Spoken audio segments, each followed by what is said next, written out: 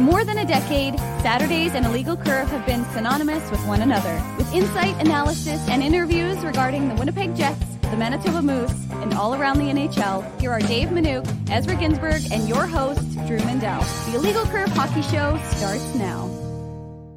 Good morning, Winnipeg. Good morning, Manitoba. For all those joining us live this morning on our YouTube channel and all of our social media platforms, we say good morning, universe, and welcome to the Illegal Curve Hockey Show. With Dave Manouk, I'm your host, Drew Mindell, feeling footloose and fancy-free on this Saturday morning, as the two of us will spend the next couple of hours with all of you, our good friends, talking about the Winnipeg Jets, everything to do with what has been an actually relatively busy week for the Jets in terms of getting some work done. I don't know about you, Dave. The air seems lighter. It seems like I'm just more energetic. There's something brighter about the show on this Saturday morning, and I just can't quite put my finger onto it as to what that is. It must be that we're wearing the same shirt, that we've managed to sort of color coordinate for the show. That's got to be it. I can't figure out for the life of me what else it could possibly be. Yeah, no, that's a fair point, Drew. I mean, it could be the fact that we are absent the almost birthday boy. Big early happy birthday, Dez, who's celebrating his birthday on Monday, and he's getting things started out at the lake, we assume, today. So happy early birthday to Ezzy. We don't really care where he is. We just know he's not here. That's basically what it boils down to. But yes, he's in parts unknown. Yeah, we'll wish him a happy birthday, and that'll be the last we speak of him on this morning's program. We got a great show in store for you. Coming up in the bottom of hour number one, Jeff Hamilton of the Winnipeg Free Press is going to join us. Jeff is always honest. He's always truthful. He's always well-spoken. We look forward to welcoming Jeff. Unlike us, we're just a bunch of rubes who somehow managed to luck into this operation that we're doing. So Jeff will join us in the bottom of the hour, and then coming up in hour number two, Dave and I had the opportunity yesterday afternoon to sit down, virtually of course, with Vlad Namestnikov, who of course signed a 2-year contract with the Winnipeg Jets on free agency day. So we look forward to have we'll air that conversation. It was a really great conversation between us and Vlad Namestnikov, talk about his thoughts about re-signing with the Jets, what he has in store for next year, and what he thinks about the team moving forward. So you can look forward to that coming up in about 90 minutes time on this Saturday morning edition of the Illegal Curve Hockey Show.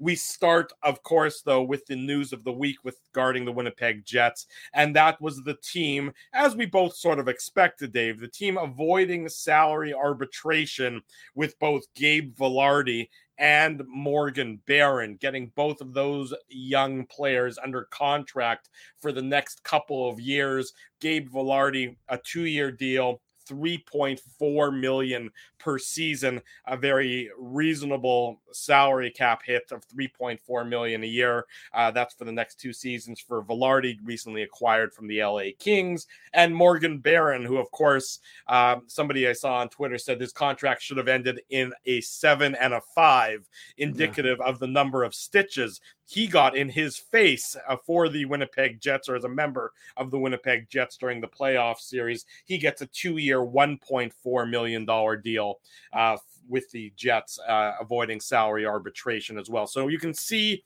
the list of things that the Jets need to take care of before the offseason can truly begin is quickly dwindling. Of course, that puts aside anything to do with a trade, be it the defense, Scheifele, Hellebuyck. But Dave, I guess your first thoughts on the contracts for Vilardi and the contract for Barron. Yeah, I mean, I think they both came in exactly where we thought they would, which is, I mean, that's what we said. We said on this show last week, right, Drew? We expected it to be in that 3.4 to 3.6 range, and it came obviously in between that. So, I mean, I think the contracts are fair. I think I didn't think there was any question. I already put that comment up, Drew. Sorry, but, and that one also. Drew, okay, sorry, missed it. Holy moly. Drew's not paying attention, I was in my soliloquy. I wasn't focused. You can use Craig and Andrews. I haven't posted those if you'd like to post those, Drew. Anywho, the point I was making before Drew rudely interrupted me with repeat comments. Yeah, the comments for the podcast people are just everyone saying good morning because we're a nice, friendly show. Good morning, good morning, good morning, good morning, good morning. Yes, exactly. Good morning to everyone here who's listening to us on this beautiful Saturday here in Winnipeg and wherever you are joining us, including San Diego for Dallas. Now, as I was saying, in terms of these contracts, I mean, I didn't think it was going to be any other way, really. I mean, I wrote about it in the papers this morning. How many contracts have the Jets signed in terms of a long-term deal for a player that's, really, it's an RFA? Yeah. 3. Mark Scheifele, Nikolai Ehlers, Kyle Connor. 3 and those are all sure things. Sure things. And also, I mean, the Mark Scheifele one was a bit of a not certainty, but I mean, again, that was in retrospect, it's a hell of a good contract. Mm-hmm. But the point is, it's not the Jets' MO. It's not the way the Jets operate. Now you can say, well, you can always change. People can get worried that, this could turn into a Pierre-Luc Dubois situation, but it made no sense. It made no sense why, let's talk about Gabe Vilardi specifically, why Gabe Vilardi is going to sign with an organization long-term. Sure, you get years, but I mean, first of all, he's betting on himself, and there's an inherent risk, of course, if you have injuries or anything like that. But he's choosing to bet on himself, and more importantly, he doesn't know the organization. He's heard probably a lot of rumblings that have been, spoken about in the media about the uncertainty in the environment, and of course, that's what's happening with Connor Hellebuyck and Mark Scheifele. So I would imagine that Gabe Vilardi said, "Okay, well, let's do 2 years." Remember, I know I'm seeing it out there for some reason. People think he'll only have a 1 year to UFA after that. It's 2 years. I know, but I read an article today where it said it would walk him to only be 1 year away from being a UFA. I'm like, well, it's not accurate. So, it's not factual, not based in fact. The Jets would have 2 more years of team control. Yeah. And so the fact is that really you're going to know after 2 years if you want to consummate a long-term relationship. They're not going to be like, okay, we'll sign a 1 year deal with Gabe Vilardi after 2 years time. They're going to know, and they're going to be able to say, we want to commit to you long-term. Or if they don't, then maybe they do sign that 1 year deal and they look to deal them. Well, and the truth is you can sign, if let's say after this year, he continues to, proceed on the upward trajectory that the team hopes that he's going on, and that he's certainly indicated as such last year with his play in Los Angeles. Well, there's no reason why you can sign him to a contract extension a year before his contract is up. So It's not and I understand the jitteriness. I do, because you've seen it play itself out here in Winnipeg multiple different times where guys who sign a short-term bridge and then, quickly depart the city. We saw it with Dubois. That's what led to Vilardi being here. You saw it to some extent with Jacob Trouba. I mean, that, at a point in time, a 2 year contract can, be an indicator that it's going to be a quick departure for that player from Winnipeg. But that's not necessarily the case here. I don't think that you can press that panic button because he signed this 2 year deal. Again, this is what you would expect. There's no reason for either side to think that there's a longer term deal potentially here. There's no reason for Gabe Vilardi to want to sign a 7 year deal with an organization he doesn't know of, because he keeps thinking he's going to keep improving. And the Jets aren't going to want to sign him to a 7 year deal because they don't know exactly where he's going as a player just yet. So from both sides, just a quick interjection on that idea of the 2 years. Remember, the salary cap is supposed to go up. Sure. So if he continues to progress, and if he becomes a 30 to 40 goal scorer and however many assists, and he's consistently producing, well, his number, if the salary cap goes up by, $5, $6, $7 million, can become a much bigger number than when it's at $82 million. So I just think from Gabe Vilardi's perspective, it makes a lot of sense. From the Winnipeg Jets perspective, it makes a lot of sense. Your team is somewhat in flux, but you've got a guy who you're going to try and grow with this group and try and compete with this group. And if you look at the overall depth of this team, and it's one of the things we talked about yesterday with Vlad Namestnikov, the team is a deeper team. Now, you've lost Blake Wheeler, and again, we thought Blake Wheeler's usage was not Blake Wheeler's ability. Well, I mean, we thought his ability to come down a little bit, but, his usage should have reflected that. We thought, that's our opinion. We're not the coaches. We just are pundits. And you've lost Pierre-Luc Dubois. So you have lost some talent. But I mean, again, defensively, I think you're not necessarily, you're going to be a better team. And that's what the Jets needed to be, was a better team. You can't outscore your problems. And that's what the Jets oftentimes tried to do. And you do. I wonder what kind of impact this would have on Mark Scheifele's game. If he's playing with more defensively responsible teammates, does that make him a little bit more defensively responsible? Kyle Connor, Mark Scheifele, and Pierre-Luc Dubois might be the ultimate nightmare in terms of defensive. You may as well just leave those guys above the red line at that point. So we'll see what happens this upcoming year in that regard and the terms of the depth. But again, getting back to this Vilardi contract, it absolutely made sense. And it was, to me, it was a no-brainer. It didn't need to make arbitration. I mean, you see what you hear so many horror stories. And I know Andrew Kopp obviously didn't appreciate going through arbitration with the Jets, and that left a little bit of a bad taste in his mouth.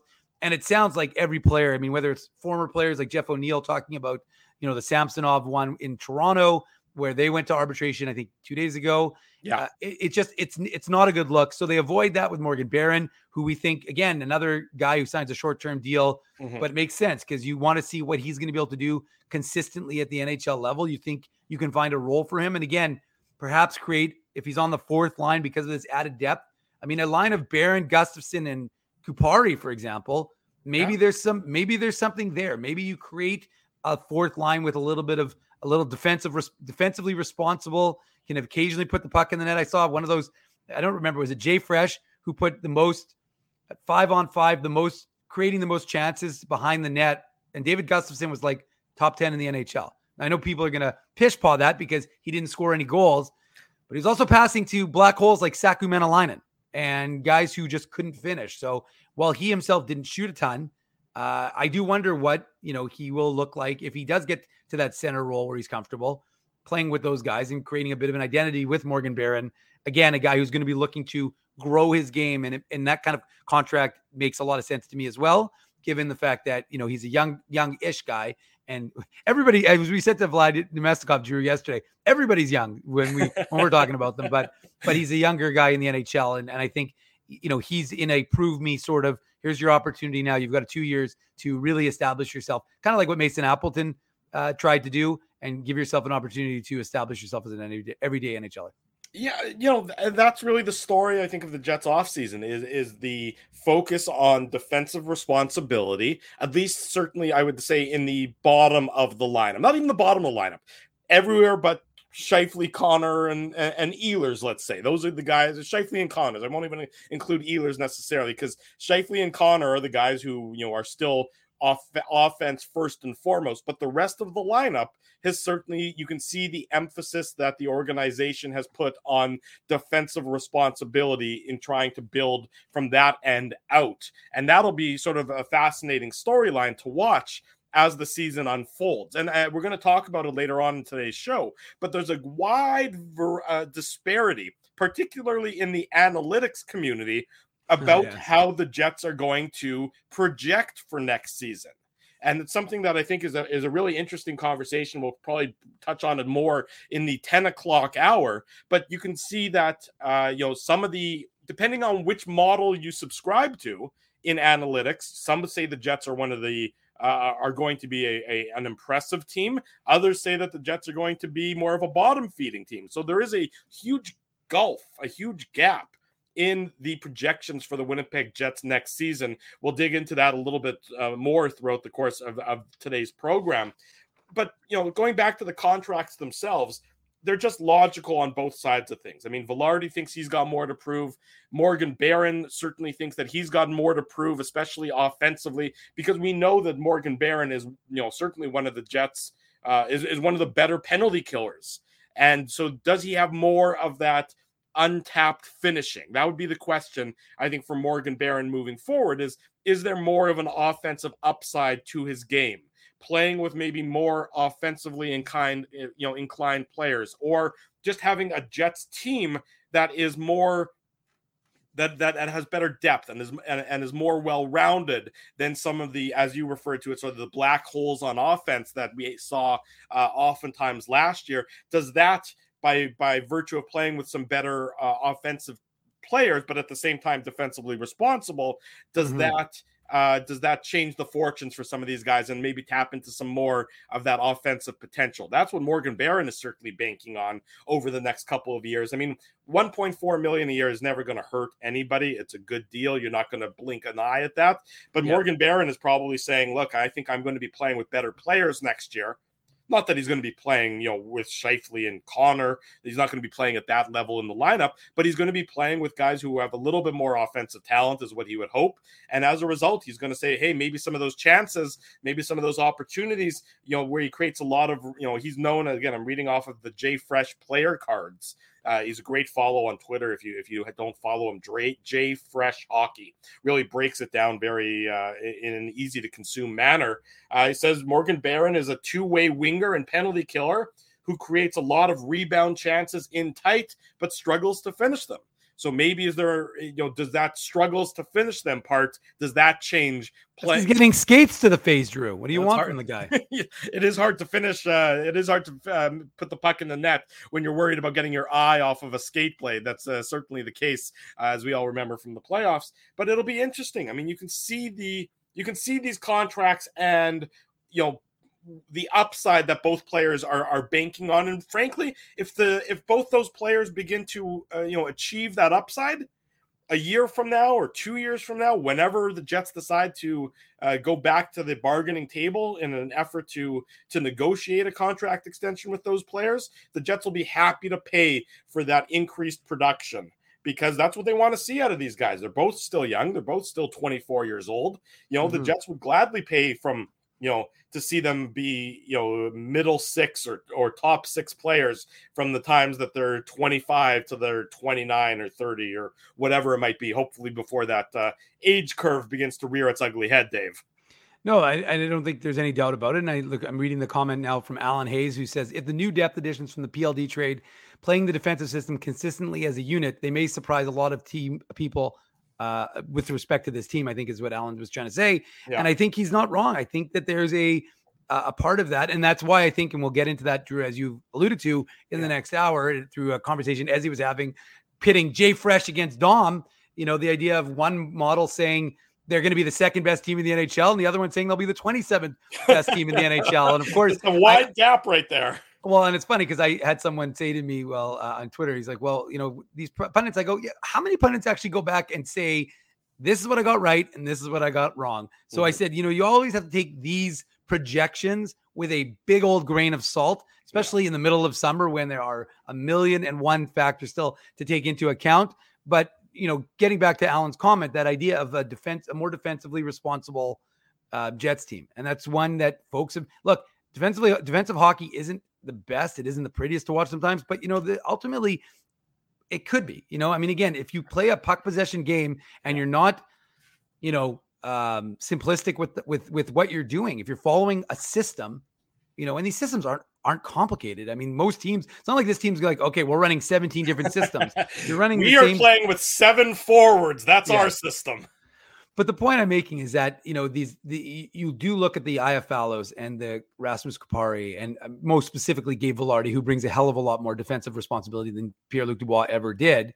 And I think that for me is what's going to be impactful. We'll see what a full season of Vlad Nemestikov can do. Cole Perfetti. And I know that people think he can't stay healthy. And obviously he has had his health issues and that will be the biggest factor. But when you heard Kevin Cheveldayoff, who's the general manager of this team, talk about the Jets club, what did he talk about? He talked about the big expectations on Cole Perfetti's shoulders and what kind of step. Yeah, exactly. And exactly. And so will he be able to, step up and assume that mantle? And there is a responsibility and there's going to be an opportunity. And that's the big word we always use, the big O word that we use, that opportunity word. And it's going to be across the board. That's the one we focus on, Drew, on this show, not on another one. But the point is that you knew where my brain went. I could see it instantly. I watched as soon as you said it, I'm like, well, there goes my brain. Right into the gutter as per you. You know what? Come on. This is a family show. We had Bailey, the intern. Thankfully, Bailey jumped off so she could go explore Toronto. She's not listening to your dirty mind. But the point I'm trying to make is that there is a opportunity for battles in training camp. And that's what you want to see. And you want to see that. You want to see, to be honest, you want to see Ville Heinola. And I know people are going to poo-poo that, but you want to see Declan Chisholm. You want to see these young guys come in. You don't need to see Kyle Capobianco. Kyle Capobianco was a good vet. He did what the organization asked him. He was ready when they needed him, and he played fine when he was thrown into the lineup. I'm not maligning Capobianco. I'm just saying that there are a lot of Capobiancos that Kyle Capobiancos. You just like saying his name over and over again. Yeah, exactly. But I just think that it's and look, Jay Miller's asking who's the 2C again. It's a good question. It's a very good question because I see a lot of it. I see a lot of people saying it's Namestnikov, and it might be. But we asked him, Drew. We asked him yesterday, and I don't want to be a spoiler, but we did ask him if he has a preference. He did. And for the record, spoiler alert, he doesn't. But I think that's a big factor. I think that is sort of being not necessarily overlooked, but I mean, I expect the Jets are going to probably try and give it to Vilardi. I see all these projections where he's not necessarily playing that role, but I think the Jets would love to see him grow into that slot and be the second line center for this team. Because otherwise, with all due respect to Vlad Namestnikov, and he was a great guest, and we appreciate him joining us. And you'll hear that interview coming up in about 70 minutes time here on the show. I mean, Vlad Namestnikov hasn't been that high in a team's lineup in a lot of years now.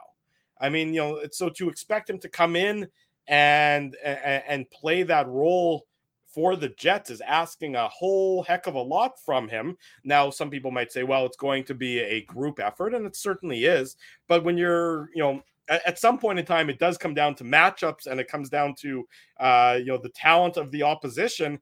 And, with all due respect to Namestnikov, I don't know that he's necessarily well suited for going up against the Leon Draisaitl's, if you want to call. I mean, Draisaitl in every world is a first line center, but on Edmonton he might be a second line center, or whatever it might be. So I mean, that's asking a whole heck of a lot from a player who is a very intelligent player, a very well-regarded veteran in this league, but that's playing in a higher role in a higher level than he's accustomed to. Now, do the Jets have another option? Well, they don't really. I mean, Vilardi, if he can grow into that role, that would be ideal for the team, and I think that would be their ultimate wish. But that involves growing into that role. Is the operative word there? Is developing into that role, and then never mind with Scheifele and Connor, if they're still going to be, they can put the puck in the net. Nobody disputes that. But if at the same time they're going to be, the opposition's going to put the puck more in the net.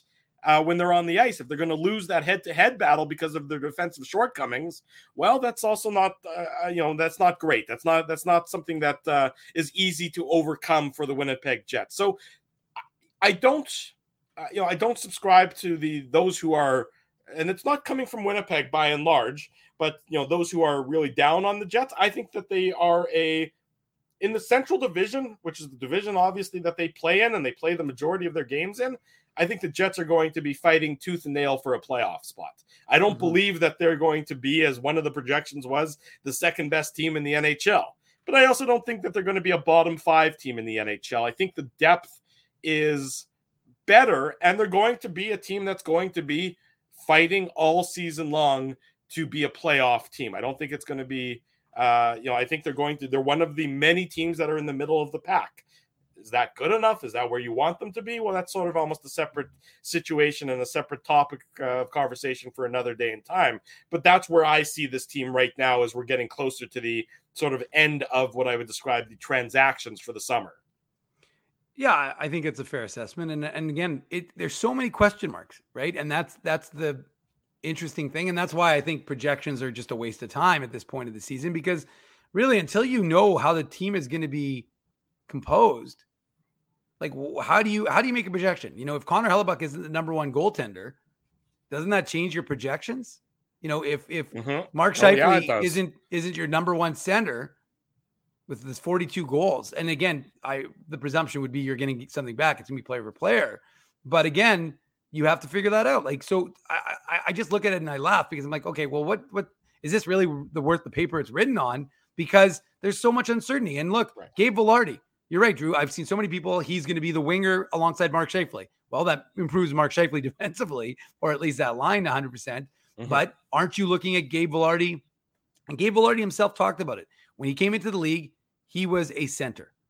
And he didn't earn the trust of the Kings coaching staff. In fact, he earned their ire more often than not, and he went to the wing. And of course, they obviously have a lot of center depth with Kopitar and Danault and so from that perspective, Dubois now, Dubois, but yes, but the point is that, there's, and They didn't need him up the middle they didn't need to hit for him to succeed up the middle as desperately as the Jets sort of do need him to succeed up the middle. That's right.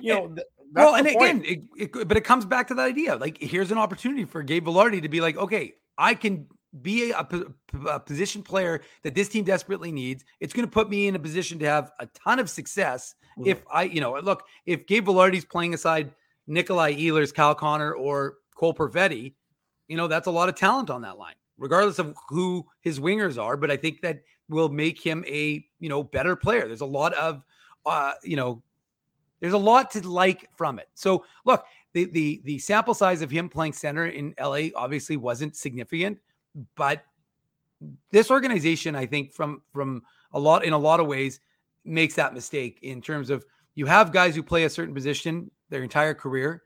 And a lot of organizations do it where they don't trust the player. And again, we saw that and you have to earn the trust. You don't just get the position, right? But like I said, it sounds like Gabe Vilardi learned and changed his way of thinking and earned the trust in LA to play some more center by the time, within last year. And obviously, like I said, that may be an opportunity. I just think if you look at the Jets, traditionally you have guys who play center in the American Hockey League, Jack Roslovic, and then they switch him over to the wing. They have a guy in Cole Perfetti who can play center. They switch him to the wing. Now, I understand why you do Cole Perfetti because maybe of a size, mismatch in the NHL. But again, Perfetti's a smart player. I do wonder if it can be, again, I think it becomes a battle, a training camp battle, Drew, where, Rick Bowness is going to say, sure, let's see Gabe Vilardi at center for 2 of these preseason games. These preseason games actually may have a lot of significance, even though we usually make fun of them and we do not do post-game shows for the pre-games. The reality is there could be it's a lot more significant, I think, even though you're playing, generally speaking, against the other team's AHL club and prospects, and you might be playing your NHL guys.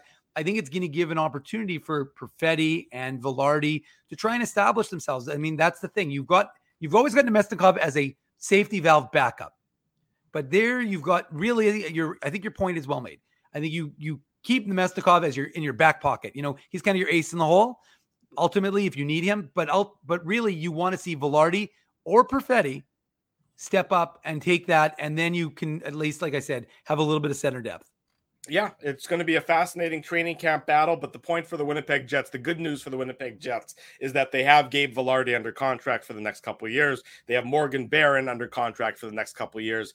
Still to be determined under the contract status, Logan Stanley, Declan Chisholm, Rasmus Kupari. Wouldn't expect any of those to be contentious, but they'll probably get figured out over the coming weeks or so as the Jets quickly move out of the summer until August, where things really quiet down in the NHL front. When we come back, Jeff Hamilton from the Winnipeg Free Press joins us to talk more about the Winnipeg Jets. And at the bottom of hour number 2, as we discussed, our interview with Vlad Nemesnikov. Stay tuned. It's a Saturday morning. It's the Illegal Curve Hockey Show. We're live on all of our social media platforms. We're back Saturday morning. Welcome to the Illegal Curve Hockey Show. We're waiting for Jeff Hamilton to join us momentarily, but I had to share this photo, Dave M., because I needed it on the record that this is what happened last Saturday afternoon.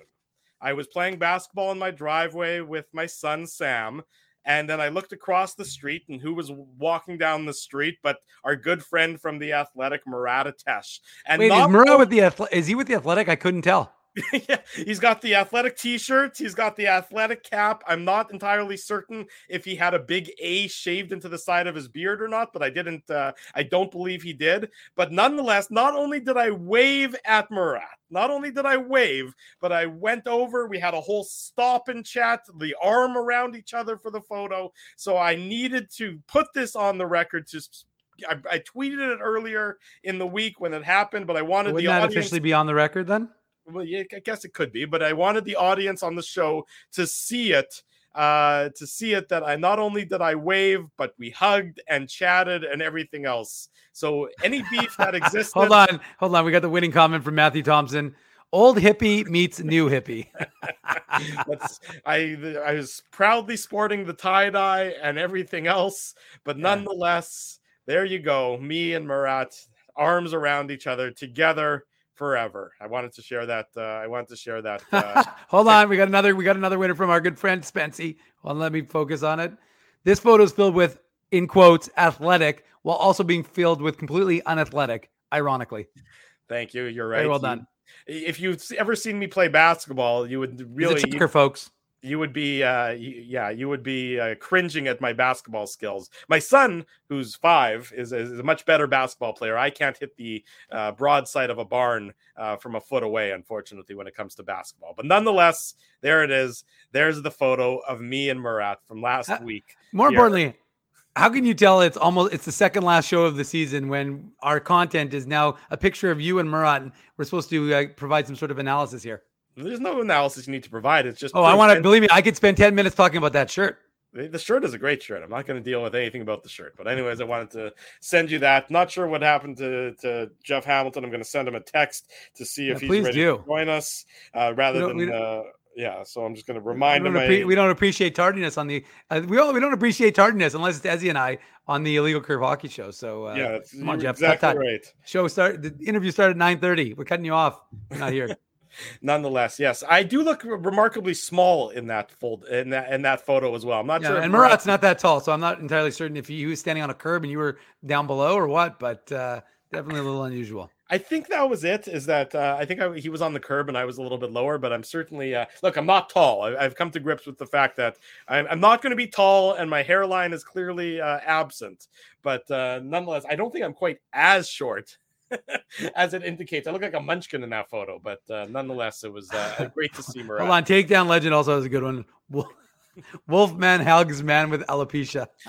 Okay, well, as long as I'm being the butt of the joke for everybody, that's the important part. By the way, Drew, before, I don't know if you saw the comment, but Nicole said she was happy to have met you, and she was at Rumors, and she was very thankful to Rumors. So shout out to Nicole. I think she said it was it her daughter's? It was her daughter's wedding social. Last yesterday. Last Saturday at Rumors. There you got the comment. So, yes, it was wonderful to meet Nicole and her husband and celebrate with everybody that was there for the great wedding social last Saturday. So yes, there we go. That was terrific. So a lot of fun, a lot of good things happening so far on this Saturday morning here on the program. Everyone's calling me a munchkin now. I'm not sure how I feel about that, people, but that's okay. That's okay, Drew. Munchkins I have a matter. Thick skin. Yeah, I have a thick skin indeed. So let's move on to talking about the gulf in the analytics as we await Jeff Hamilton approaching this. As he was creating a divide in the analytics community with his tweets. Well, it's much to my chagrin to give Ezzy credit. I don't like doing that, but I thought he asked a very reasonable question. Right. So on Twitter, Jay Fresh Hockey put out his projections based on the current lineups that the teams are projected to have for next season, and lots of things can still change, but based on their projected lineups, he has the Winnipeg Jets winning the Central Division, amassing 107 points, which is an incredible year for the Winnipeg Jets, especially a Winnipeg Jets team that has been mushy middle as of late.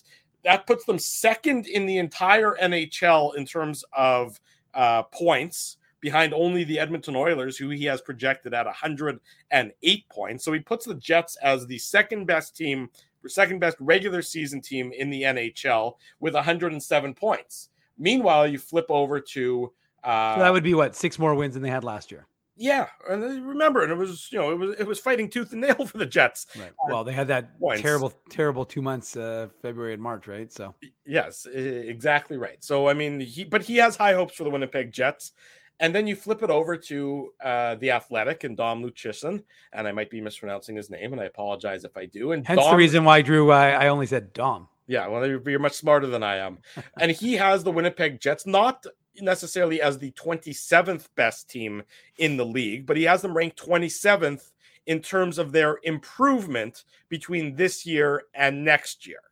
So he says that the Jets really didn't improve at all. And if you're 27th in the improvement rankings, that means you're a worse team than you were the year before, if I can extrapolate that out a little bit. Yeah. So he says that the subtractions of Pierre-Luc Dubois, the subtractions of Blake Wheeler, are more detrimental to the Winnipeg Jets than the additions of Gabe Vilardi, Alex Iafallo, Laurent Brossoit, and Rasmus Kupari. Here's what he said. I'll read it verbatim. Pierre-Luc Dubois was one of the most impactful players to switch sides this offseason, while Blake Wheeler is still a useful top 6 scoring winger, even if he's in decline.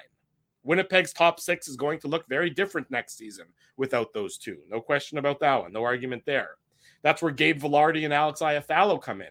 The Jets did admirably well in the Dubois blockbuster to nab those two, and they definitely help fill the void to an extent.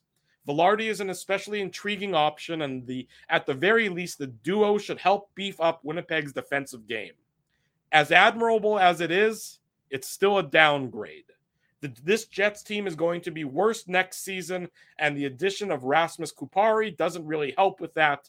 He was the other piece in the Dubois deal and projects to be Winnipeg's 12th best forward. He says that the goal difference between Vilardi, Iafallo, and Kupari versus Pierre-Luc Dubois and Blake Wheeler is -10 is the goal difference as a result of those moves, and that's why he has the Jets ranked so low. Mm-hmm. So you have two gentlemen who subscribe to analytics as their sort of driving force, as their backbone for a lot of their analysis. Right. And you have two very different opinions about the Winnipeg Jets next season, Mr. Minuk. Yeah, and they obviously do not use the same models to reach those same predictions, obviously.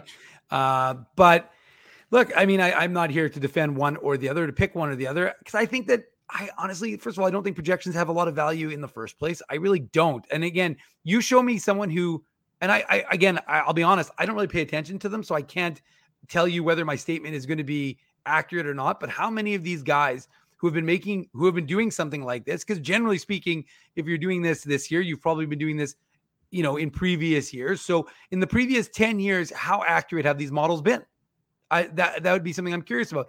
And with the Jets, I don't know how you make that prediction simply because I understand you're basing it on the current roster as constructed right now versus last year and that sort of impact. But what I'm suggesting is, without Connor Hellebuyck, this team could look very different. Without Mark Scheifele, yeah. And I know that the projections are based on the current lineup. I understand that, Drew. I'm not saying I have a lack of understanding of that. I'm just saying those are factors. So I would never say, well, this model is, and Joe made a good point. He said, look, what's going to happen if you have Nikolai Ehlers who's healthy for the entire season? We don't know if that's going to be the case, but what happens if Nikolai Ehlers is healthy the entire season? And here's another great point from Joe. We love Joe on the show, and Joe has always made a good point. But he said Ehlers will get a lot of Wheeler's penalty power play minutes this season. Dom's model doesn't take that into consideration. Well, guys, what have we been talking about on the show for how many years? Is that Blake Wheeler should have been on the second power play unit, and Nikolai Ehlers should have been on your first power play unit. And you want to talk about analytics? Analytics have told you that. Eye test has told you that. Everybody you that. Now, the coaches are the coaches, and sometimes they don't necessarily want to be told what they need to do. But I'm just saying that I really do think, look, every year teams are going to, have to have a little pie in the sky. You have to have a little hope. You have to hope that Cole Perfetti takes a step forward. But that's kind of what on a team's internal projections, that's what they are projecting, right? Cole Perfetti is going to take a leap like this. Nikolai Ehlers with no Blake Wheeler to block him can be your first line winger now if you decide to construct the lines that way. But Nikolai Ehlers can be your first. He can have those minutes, not the 14 to 16 minutes that folks are like, and Rick Bowness tried to sell people that, well, that made a lot of sense. And Paul Maurice tried to do that too. Maybe Nikolai Ehlers is having success because he's playing those minutes. Right. I was like, okay, that could be the case, but give him more minutes and see if he continues the success. Exactly. Give him another 5 minutes and see what happens. So look, again, like I said, I have no idea if he's going to stay healthy. And the history would suggest it'll be difficult for him. And Nikolai Ehlers himself addressed that in his, I think, end of season media availability, where he talked about the importance of staying healthy and being available for this team because of how impactful. I mean, he didn't say this, but we are saying this about how impactful he is for the Jets. So you can't just pretend like not having Nikolai Ehlers is not important to this team. And I know that the team was able to have success without Ehlers last year and without Wheeler, if you remember. And that goes back to that idea, Drew, of having a hardworking team and having a team that's going to, do what they need to do. Like when we had guys like Mikey Eyssimont come up from the Moose or Jansen Harkins, guys work ethic. And that's what this team needs. It's the work ethic. And folks want to talk about Winnipeg being a blue collar town and having a strong work ethic. Well, I mean, I think that's going to be a factor. And I think, Rick Bowness, if he's known for anything, is known for being, a lover of defense. And I think that is what we're going to see. And you might, we always hear the preaching, you can get offense coming from good defense. Well, we're going to, I suspect, see that with a more defensively responsible team. But yeah, I just think it is. I just think like the analytics really, I understand where they're coming from. And look, it's summer content. There's not a ton to talk about in July while you're waiting for, signings to still happen and the last few RFAs to get done. But we're rapidly approaching, Drew, when we take our 5-week hiatus and we basically say, okay, because most of the hockey world says, okay, there's nothing to talk about. And of course, folks, don't worry. There'll still be some conversations, some one-on-ones on our YouTube channel, courtesy of this guy with various, whether they're Jets or Moose. But we'll have some guys that I'll be talking to in August, of course. But we ourselves will be taking time off from this show after next week. And I'm just saying that I just think that there's not a ton of value, ultimately, is what I would put it in terms of these projections. I really don't. Again, unless you can go back and say, hey, Jay Fresh's accuracy in predictions in the last 10 years was 95%, or Dom's model is X percent. And again, I don't know. I haven't done the research necessarily to know how accurate either model is. What you're saying, that without knowing the success rate, doing projections isn't really necessarily worth it, because I can project that I'm going to win handsomest man of the year for the 48th year running, and if it hasn't happened, then maybe my projection isn't so great at that front. Look, and I've seen a lot of comments in the chat, a lot of people saying that these projections, and we're not. I just want to be clear. I'm not poo-pooing these projections. I think there is some value in them. I understand your perspective completely, Dave, but I do think that it's an interesting exercise that I don't mind reading about in the sort of the dog days of summer. But I think a lot of people are talking about culture. And I'm seeing that a lot, saying that these projections and Dom's projections and Jay Fresh's projections and anybody else who does projections can't factor in culture and a cultural change in the dressing room. And without Blake Wheeler in that dressing room, I think that is going to be a factor. I don't know the extent of that factor, because obviously you can't predict culture and measure the impact of that before it begins to happen. But I do think that his absence, and I'm not using this as an opportunity to jump on him. He's departed Winnipeg, and that was better for everybody. But I do think that that's a factor that will be a significant storyline, certainly to start this year in Winnipeg.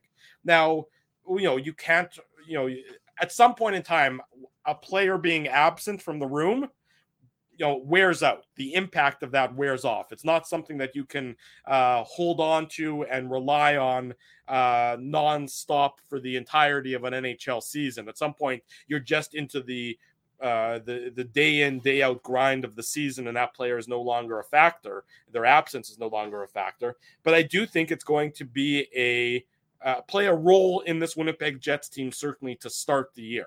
I think it is going to probably help this Winnipeg Jets team as you see officially some of those other players be able to move forward and not necessarily have that a glass ceiling of culture and a glass ceiling of leadership that Wheeler's presence may have been for the last number of years. So I do think that's going to be something certainly very interesting to keep an eye on and watch as the season unfolds. Look, I don't think the Jets are the second best team in the NHL. By the way, Jay Fresh gave a very quick synopsis as to why his projections have the Jets where they are. He says, that his model loves the Jets forwards. His model loves the impact that Iafallo and Velarde bring to the Winnipeg Jets. Always, of course, loves Connor Hellebuyck for his impact. And if Connor Hellebuyck isn't the Winnipeg Jets starting goaltender come training camp, well, then this entire conversation is basically a moot one. But I do believe he's going to be the Jets starting goaltender, and I do believe that Mark Scheifele is still going to be a member of the Winnipeg Jets. Does the defense change between now and training camp? I think it's possible. I think time is running out to really see that happen, but I do still think it's possible that the defense changes. But the Jets aren't going to be a 107-point team. But at the same time, they're not going to be a bottom 5 team.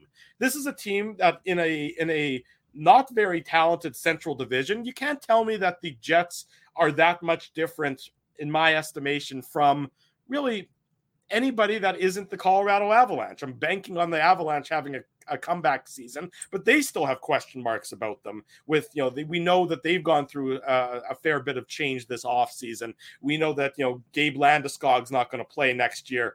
Is Ryan Johansson going to be a capable replacement in Colorado, or is he going to be the disappearing act that we've seen from him in Nashville for so many years? I know a lot of the models, some of the other models are really high on the Nashville Predators. I don't quite see that. I know that they have the great goaltender, of course, in UC Saros. I mean, but you can't tell me that the Jets, from my perspective, are that much different from Dallas or Minnesota or St. Louis or Nashville. And so I think it's going to be a dogfight.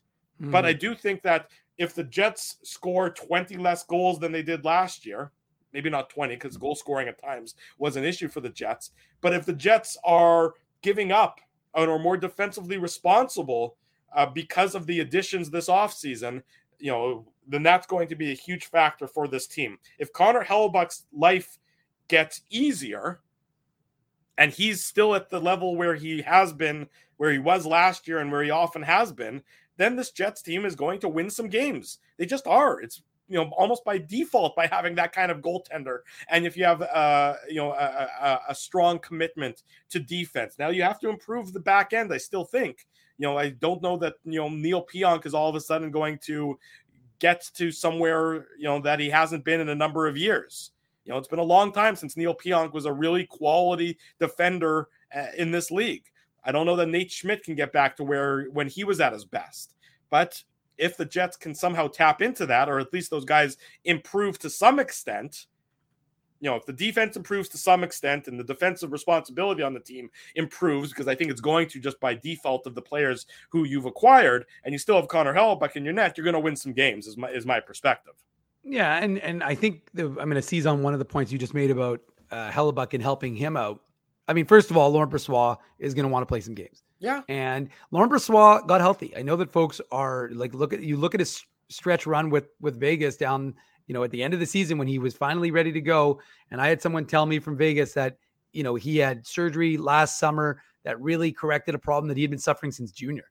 And he wasn't able to really use, I think it was his left side, the way he traditionally, a goaltender would. So it kind of became like almost a dead zone for him, but he actually had that corrected last summer and he was a lot better. He went down to the AHL and, worked on his game and was able to get back to, Laurent Brossoit that we saw here in Winnipeg. And let me tell you want to talk about a guy who has got a good attitude.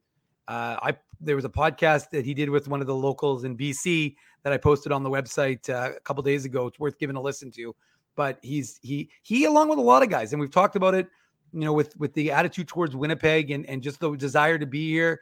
And he said, look, I'm not saying that I want to be the number one goaltender, but I'm also not saying it, that I'm going to be willing to push Connor Hellebuyck, and I want him to be a better goaltender and with me there. So I think they'll have more faith, to be honest with you, in Laurent Brossoit, especially what you saw him do, right? I mean, again, him right now it's health, but he was excellent against the Jets, despite the backup comments. He was excellent in the playoffs. He was excellent in the stretch run. I think, what was he, 7-0-3, I think, in one maybe, in his 11 games that he played for Vegas down the stretch. And I think he went 5-2 in the playoffs. So, I mean, you got to factor in that you're going to have a much more capable backup than David Rittich. I didn't think David Rittich was good last year. I know he played okay a little bit, but I didn't think he was capable of being a reliable.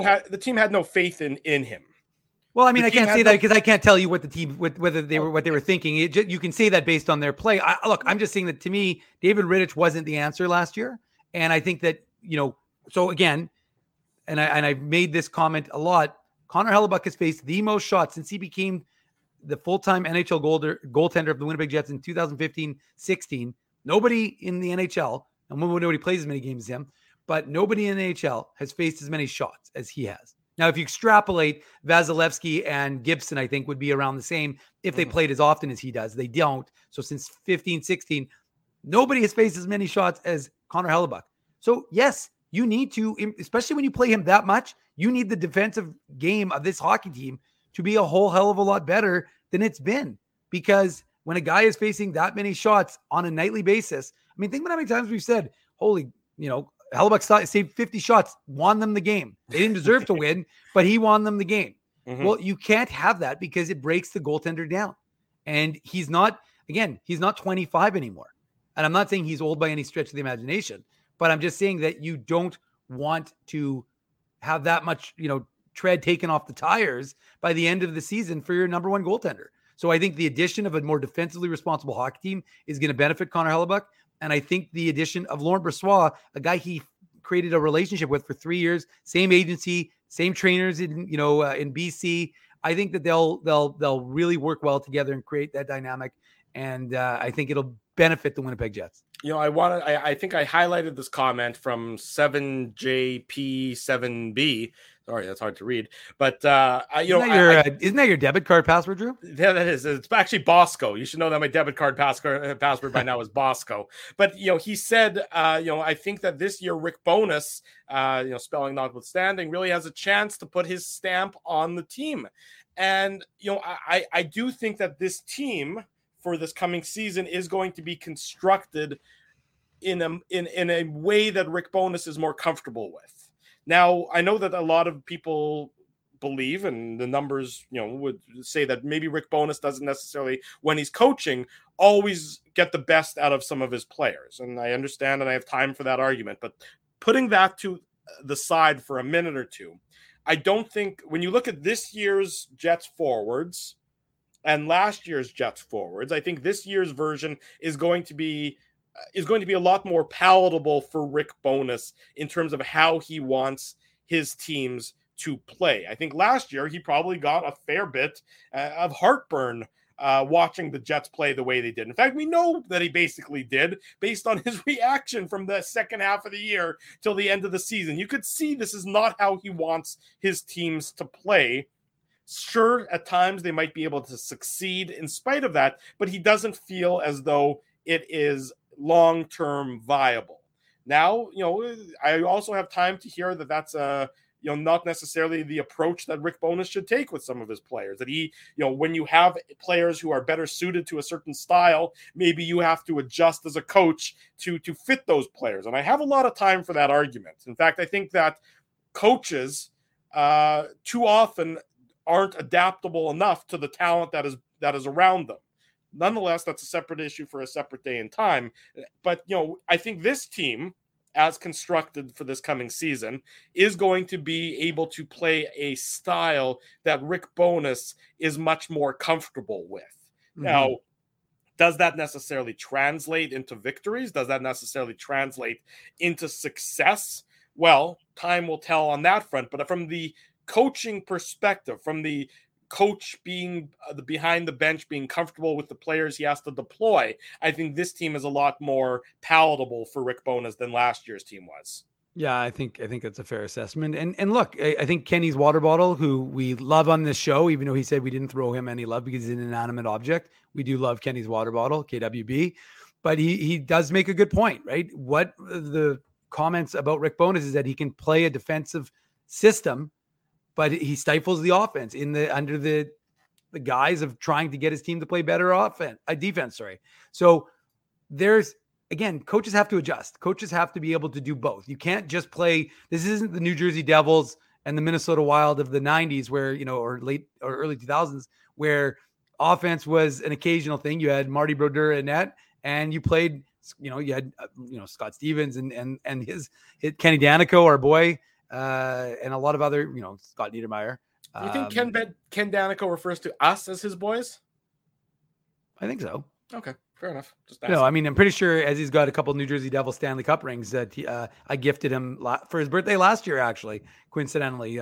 It's funny. Now that I think about it, Drew, I do seem to buy Ezzy a lot of birthday gifts. I don't receive a lot of birthday gifts from Ezra, but I do buy him a lot of gifts because I bought him that thing to help with his snoring. That was probably a gift for Naomi or anybody who's ever been in a room with Ez. Yeah. But and then last year I bought him some Stanley Cup rings. But you'd think the guy would be.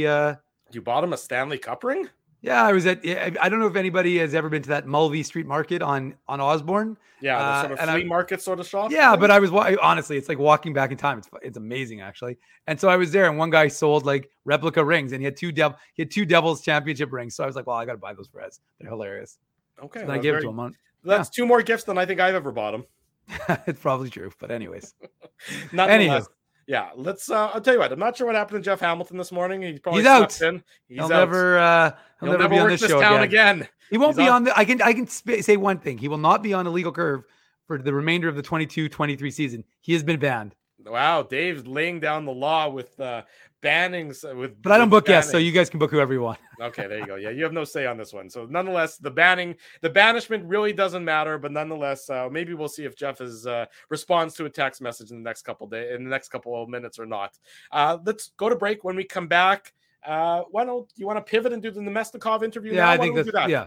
We'll do that so after when we come back, the Vlad Nemesnikov interview. So yesterday, Dave and I were able to sit down with Vlad Nemesnikov, talk about his offseason, talk about his decision to re-sign here in Winnipeg. We'll play that for you coming up next. Don't go anywhere. It's the Illegal Curve Hockey Show. Saturday morning, we're live. Keeping Winnipeg laughing for over 30 years. Rumors, Canada's longest-running comedy club, bringing you the biggest laughs from the best comedians on the planet. Jerry Seinfeld, Chris Rock, Jon Stewart, Dennis Miller, Brad Garrett, the greats, and all the up-and-comers too. When was the last time you laughed out loud? Make it a great night out with friends, or book your office or birthday party. Even a fundraising event at Rumors. Get all the details and dates on upcoming shows at rumorscomedyclub.com. Hi, Ez. A strange question for you. But why are you lying on the ground being crushed by a piano? Well, Drew, I definitely tried to carry this baby grand piano down the stairs by myself, and somehow I failed miserably. Right. Yeah. Sorry, that was a silly question on my part. My apologies. Would you like me to call Rolly's Transfer Moving and Storage to help you move the piano? They are the most experienced piano moving company in Winnipeg, after all. Yes, please call Rolly's and hurry. This piano is very, very heavy. Rolly's Transfer Moving and Storage offers stress-free residential moving services while taking great care of your personal belongings, including your piano. At Rolly's, no job is too big or too small. For more information, visit rollys.com. Hi, it's Drew from Illegal Curve here. Selling your home can be stressful, but it wasn't for me. Thanks to my friends at Zappia Group Realty, they made the process so easy. My home sold within 48 hours and with multiple offers. Zappia Group Realty took care of everything with their exquisite customer service and attention to detail. If you want to sell your home for more in less time, get started by talking to Frank and Mauro Zappia of Zappia Group Realty. Online at zappiagroup.com. Hey, Drew. Ezzy, whoa, what a smile! Yeah, I got my crowns done at Linden Market Dental Center, and they whiten my teeth. I see. They're so bright that every time I smile, they go... We have hockey tonight. Do you have a mouth guard to protect those pearly whites? I sure do. Whoa, they even ting through the mouth guard. Linden Market Dental Center covers all your dental needs, from restorative to cosmetic dentistry, and will fit you with a sports guard for that active lifestyle. 877 Waverly. See lindenmarketdental.com. Boston Pizza harnessed Fanalytics to help optimize no-look dipping. Ooh, making adjustments so you can stay focused on the game. The playoffs at Boston Pizza, powered by Fanalytics. Curve Hockey Show rolls on. We're pleased to welcome to the program Winnipeg Jets forward. He's a winger sometimes. He's a center sometimes. He's a Renaissance man. Vlad Nemesnikov joins us on the show. Vlad, thanks for joining us. How are things? Things are good. Thanks for having me.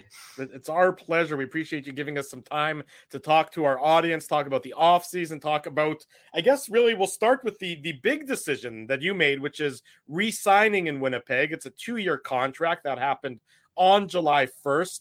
You know, what went into your decision? I guess we'll start with the low-hanging fruit, and then we'll see where the interview takes us from there. What went into your decision to re-sign in Winnipeg?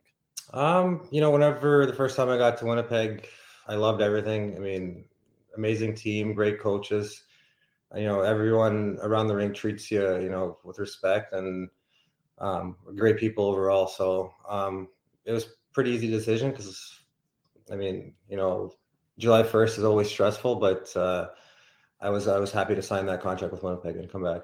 So when July 1st came and went, and when free agency opened, it took until a little bit later in the day to make that agreement, or to come to an agreement with the Jets. Were you weighing other options? Were you sort of evaluating what the marketplace had in store? Sort of maybe for our audience, take us through what an unrestricted free agency day might look like.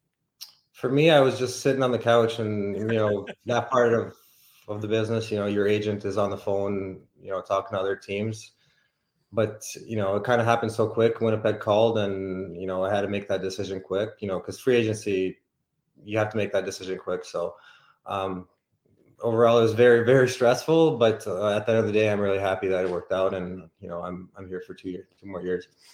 Vlad, one of the things that Elliot Friedman talked about was that you were happy to come back to Winnipeg. And it was one of the things, and a lot of guys are dispelling that notion. Laurent Brossoit was just on a podcast. He talked about how Winnipeg gets a bit of a bad rap, but it's really, it's a great hockey town. Sure, it's cold. We're not going to, pretend like it isn't, but it does have a lot of other benefits that if you're, a hockey player and you want to be valued, this is a market for a lot of players. Yeah. You're 100% right. For me, that when I saw the whiteout in playoffs, that was when I was like, wow, this is what hockey's all about. This is why you want to play hockey in front of those fans. I mean, that I had goosebumps when that happened. So yeah, as you said, it's a hockey market, great fans, they treat you well, so nothing to really complain about. Yes, it's cold, but I mean, at the end of the day, who really cares about that kind of stuff? So I'm happy to be back. You could with a $2 million contract, you can afford a nice heavy jacket to keep you warm in the winter, right? For sure. When you came to Winnipeg, right around the trade deadline last year, were you familiar with any of the guys on the team in particular? Did you have any connections, guys that were sort of reaching out to you when the trade went down and talking about what you were sort of coming into, a team that had really some high peaks earlier in the year, but had maybe been in a bit of a valley and then needed that big push to get into the playoff spots? Yeah, I played with a couple guys. I played with Sam Gagner in Detroit the year before.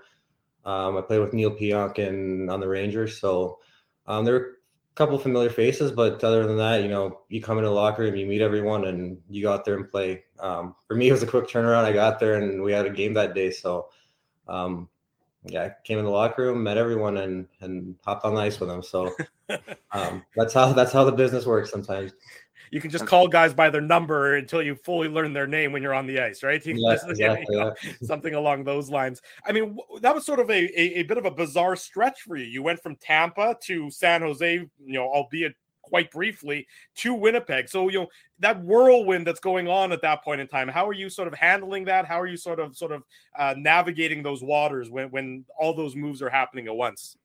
Yeah, when I got traded from Tampa to San Jose GM called me right away and said they're going to flip me, but I didn't know where. So, I think it was like a day and a half. I was just sitting there and not knowing what was going to happen. And then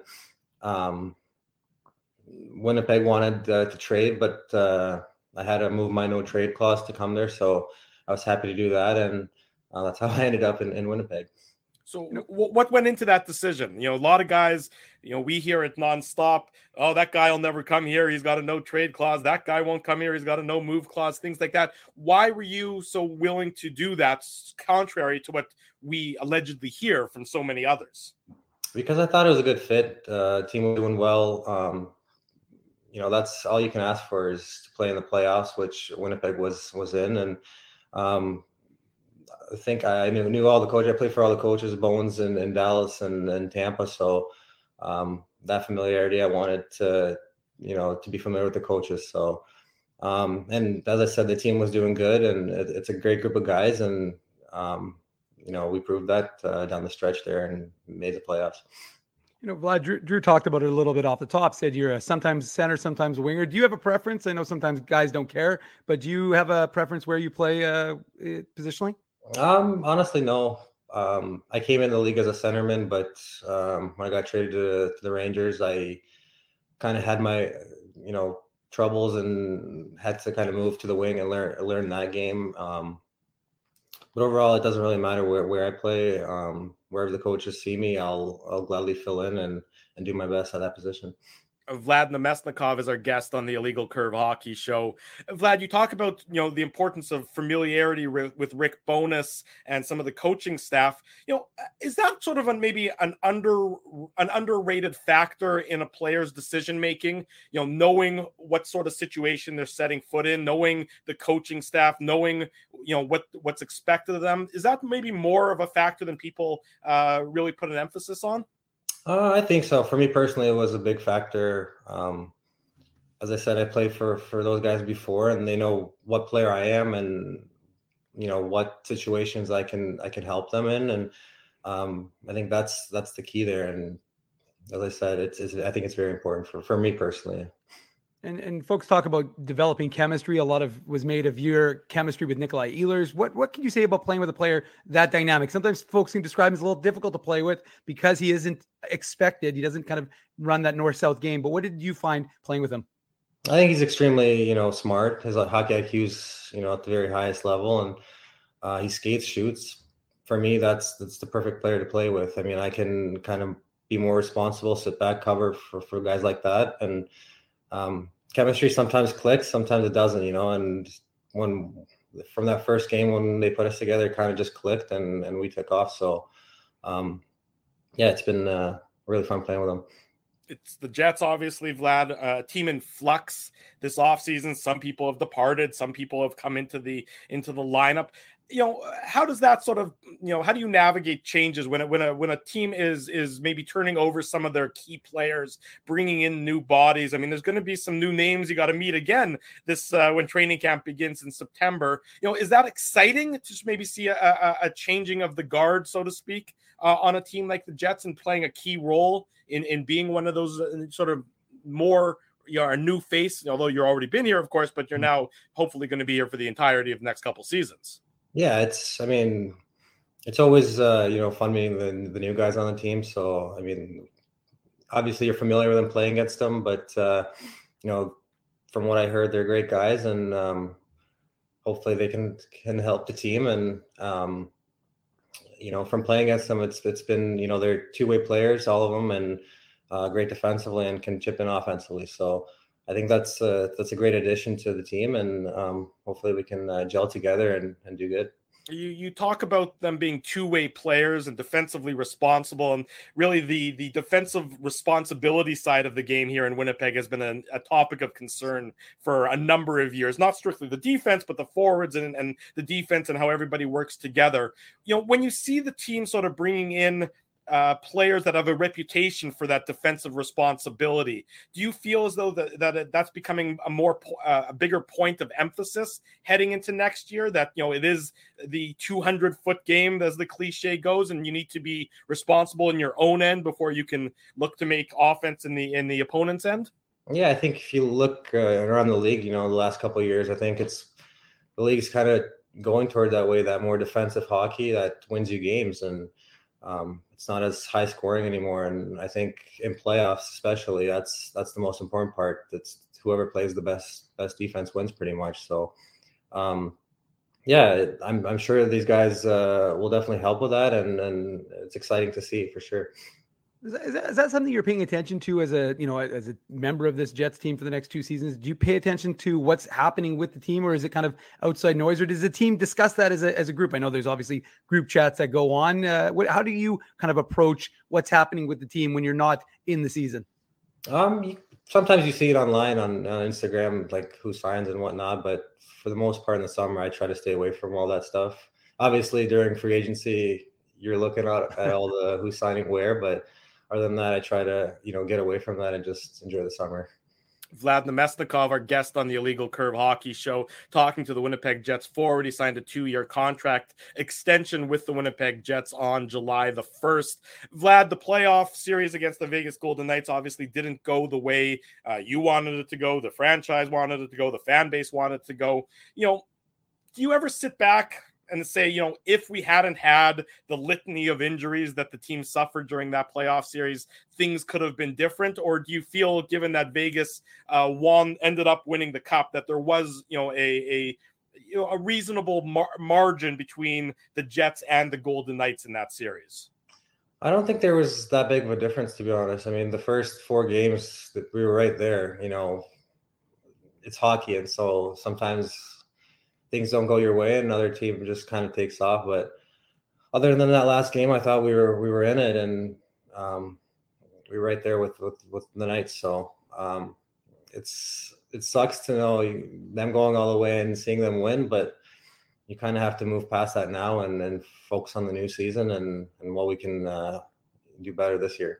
Vlad, what is your routine for the postseason once that is? So, for example, when you guys lost against the Vegas series, what do you watch the playoffs much, or do you just try and get away from hockey a little bit and then kind of tune back in, maybe at the conference finals or the Stanley Cup finals?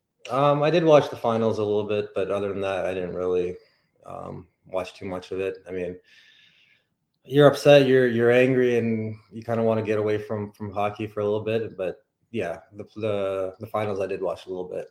When we were trying to set up this interview, Vlad, I was working with Scott Brown, of course, of the Jets director of communications.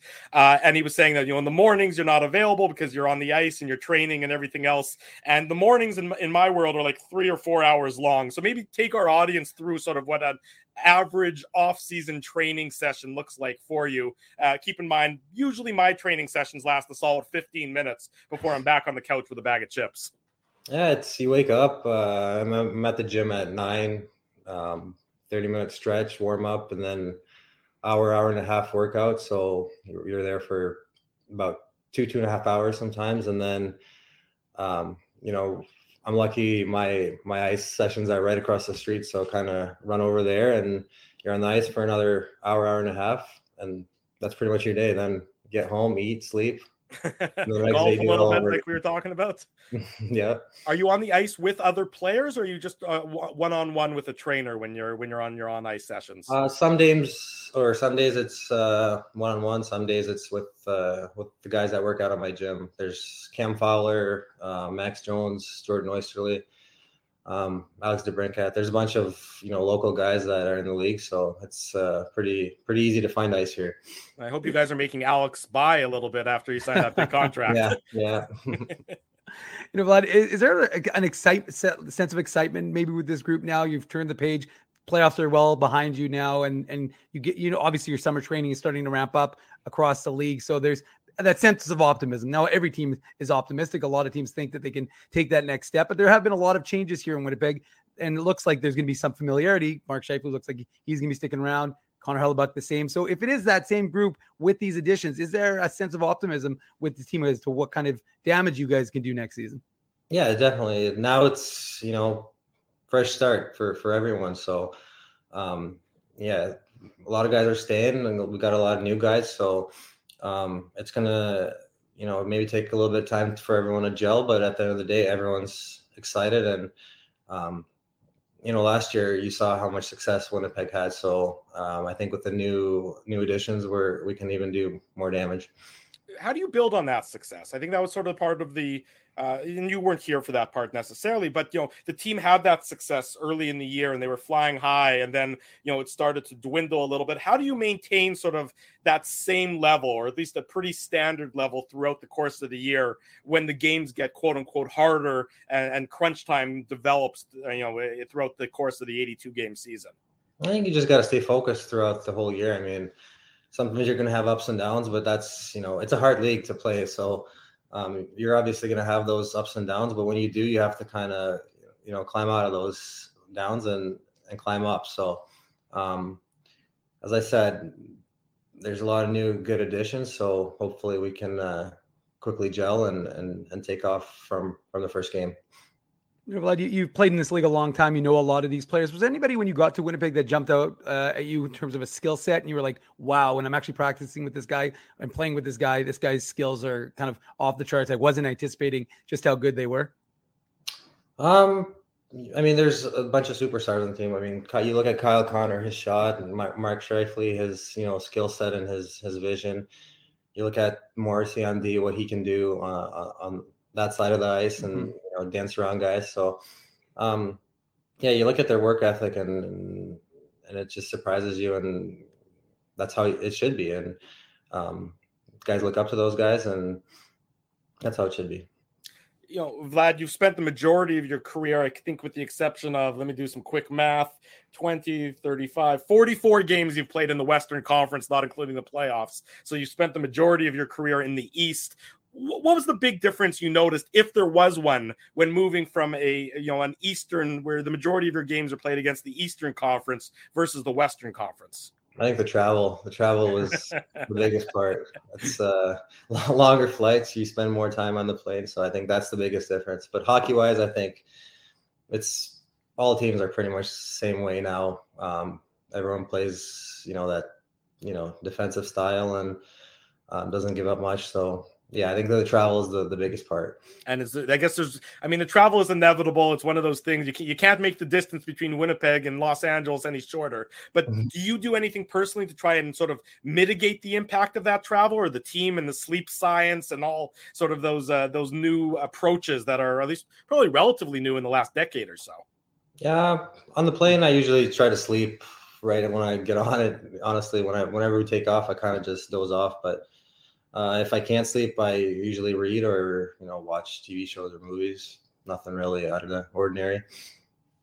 I know, Vlad, you've been in pro hockey now since you graduated from London Knights, I think about 10 or 11 years already. So are you at the point in your career, like, how has already 10 or 11 years elapsed, and now I'm kind of at the midpoint of my career? Yeah, time flies. It feels like it started yesterday. I have a little brother that's 19 years old. He's kind of making his way into the pro hockey right now. So I'm telling him, you got to enjoy, every day, because it does fly, and, it gets up to you. Vlad Namestnikov, forward for the Winnipeg Jets. We appreciate your time. Thank you for joining us. When do you make your way to Winnipeg? What's the rest of the summer sort of look like for you approaching training camp?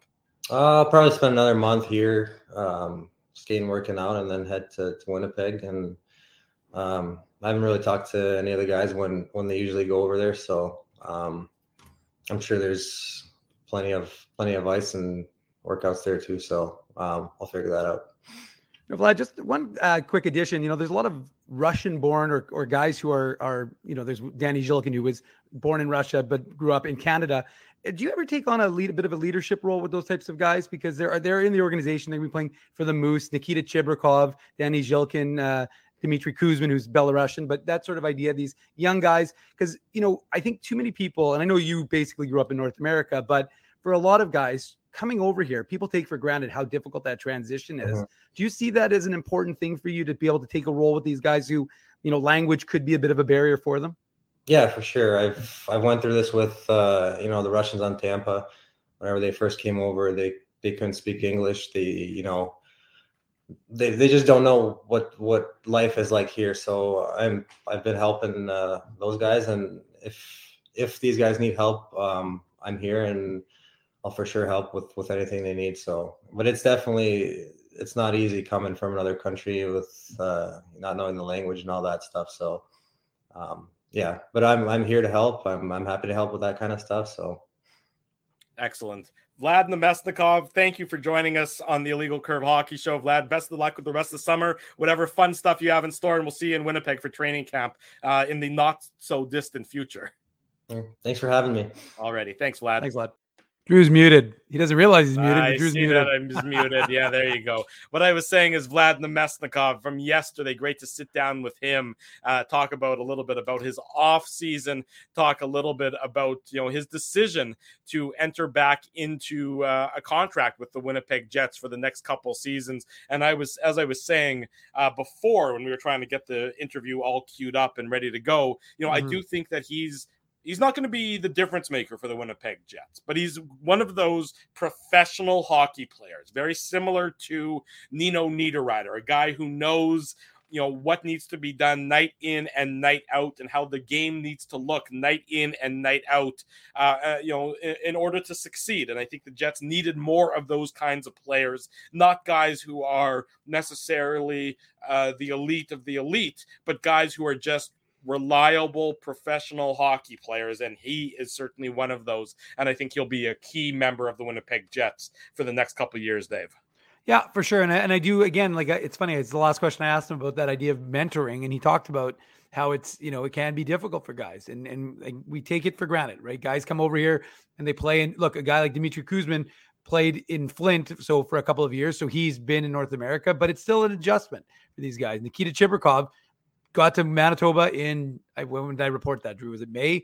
Whenever the Moose were in their playoff run, he was joining the team, and he's now here, and he'll be doing staying over here, getting acclimatized. His English, we talked to him at development camp, was a lot better already after just being in North America for a month. But again, it's still a huge adjustment for these guys. So nice to have a guy like Vlad Namestnikov, who's very approachable, very nice, very easy guy to talk to. We talked to him for a few minutes before obviously getting going. And yeah, he's an easy mannered guy. So he'll be good for the team on the ice, and he'll be good for the team off the ice. And I agree. I think this team is becoming much more sum of its parts. I think it's really becoming a Seattle Kraken. We saw the success the Kraken had, not necessarily with that dominant top. And I think the Jets have more talent than Seattle, but it's more just that idea of having, I think you hit on the head. Like, people are forgetting Nino Niederreiter, Vlad Namestnikov. You've got Alex Iafallo. So you've got depth in this organization, which you didn't have before. And more importantly, I think, and this is going to be on Rick Bowness, you're going to have the ability to roll the four lines. And that is what's going to be incumbent on the coaching staff,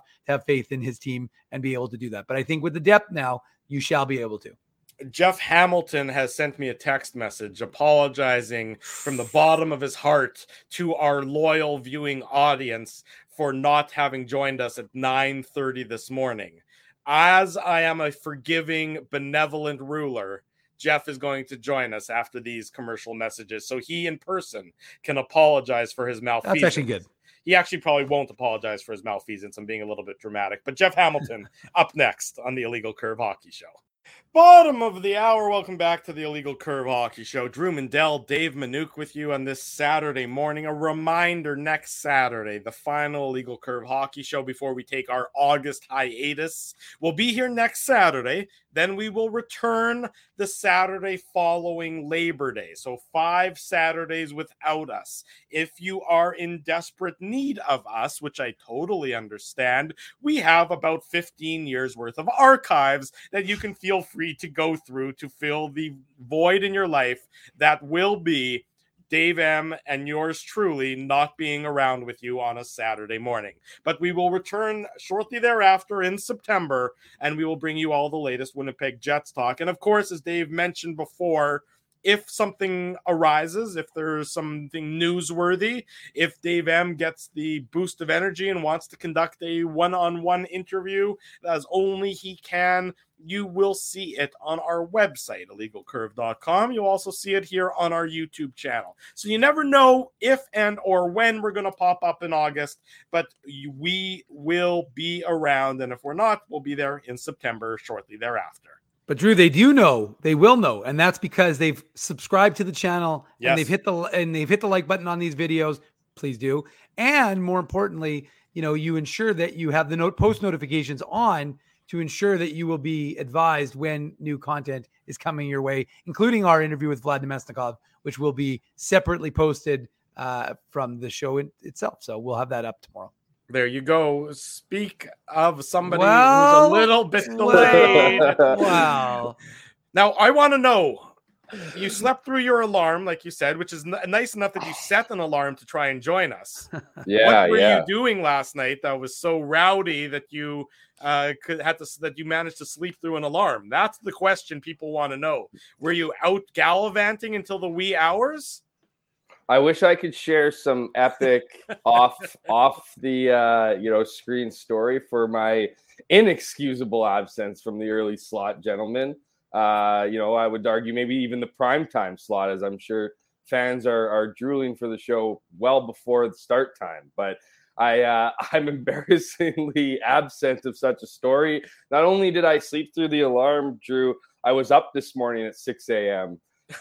Doing things and decided to but was a little bit tired and decided to take a little bit of a nap and slept through it by I was looking at a 45-minute nap before I was getting up for the show. And then I look at my phone and you see your text message and I get this fear of God in me thinking I'm never going to be allowed to be on a Legal Curve Hockey Show again if I don't get my arse up right now and in front of a computer. But here I am, done the quick shower, quick hairdo, ready to talk Jets, ready to talk anything besides perhaps maybe my last 120 minutes.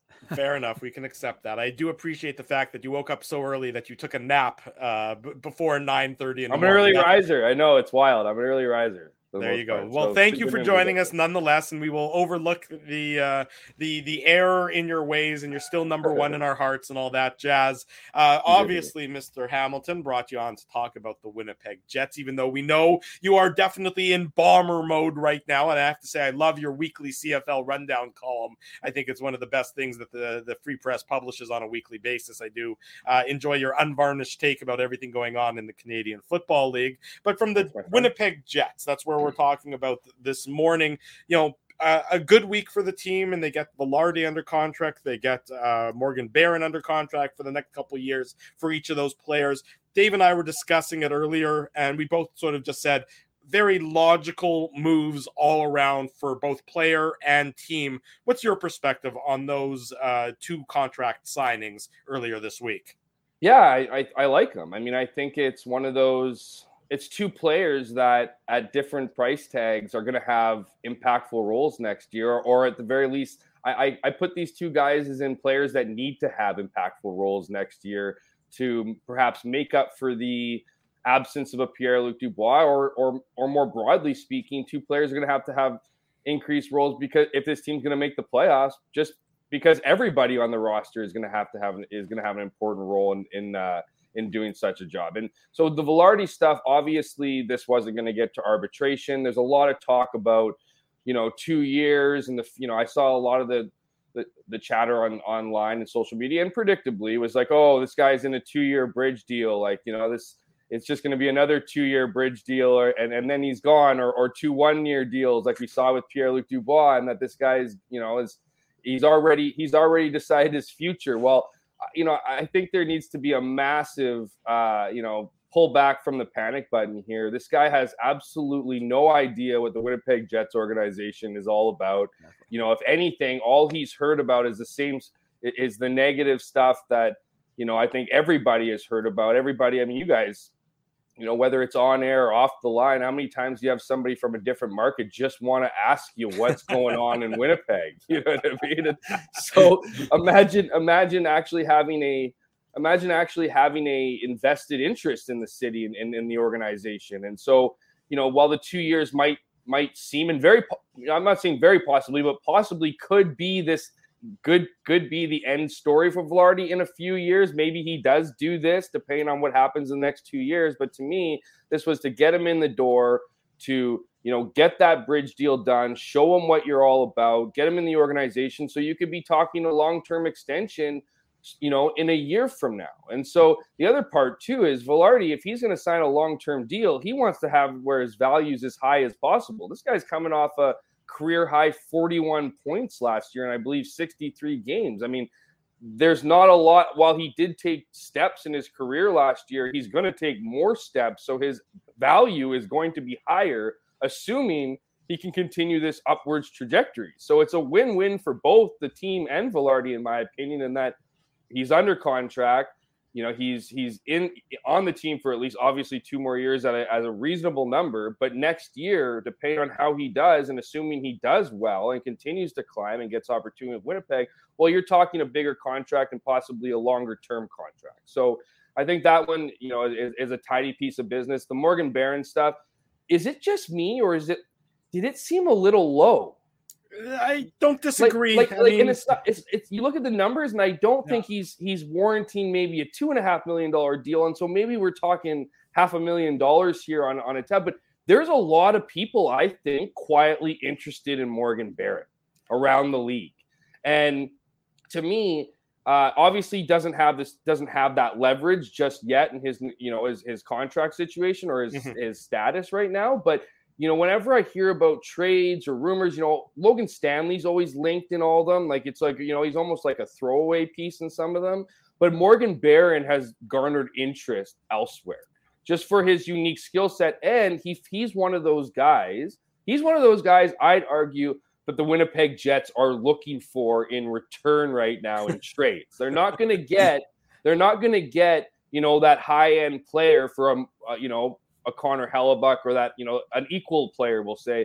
And same story for Mark Scheifele. It's just hard to find that equalness in that trade if you're going to do a player per player, right? However, they're trying to get like a more, a variation of Morgan Barron. It's not exactly the identical game of his, but the situation that he's in the NHL where he's done enough to suggest that he's going to do more and he's going to be an impactful guy, but he's done almost not enough to warrant that, okay, we need this guy kind of thing. And so I think it's kind of one of those guessing games that you're hoping that you're budgeting on him improving. And Morgan Barron, while he certainly endeared himself over the playoffs with the stitches, and it seems to be it will probably be attached to him forever. Like a lot of the stories I read about the signing just went into detail about how he got cut. You know what I mean? Like it was like that was his, after you got past some of the stat lines, it's like, oh yeah, this guy also came back from, getting sliced up in the playoffs. So, I do think it's a great pick. It's a great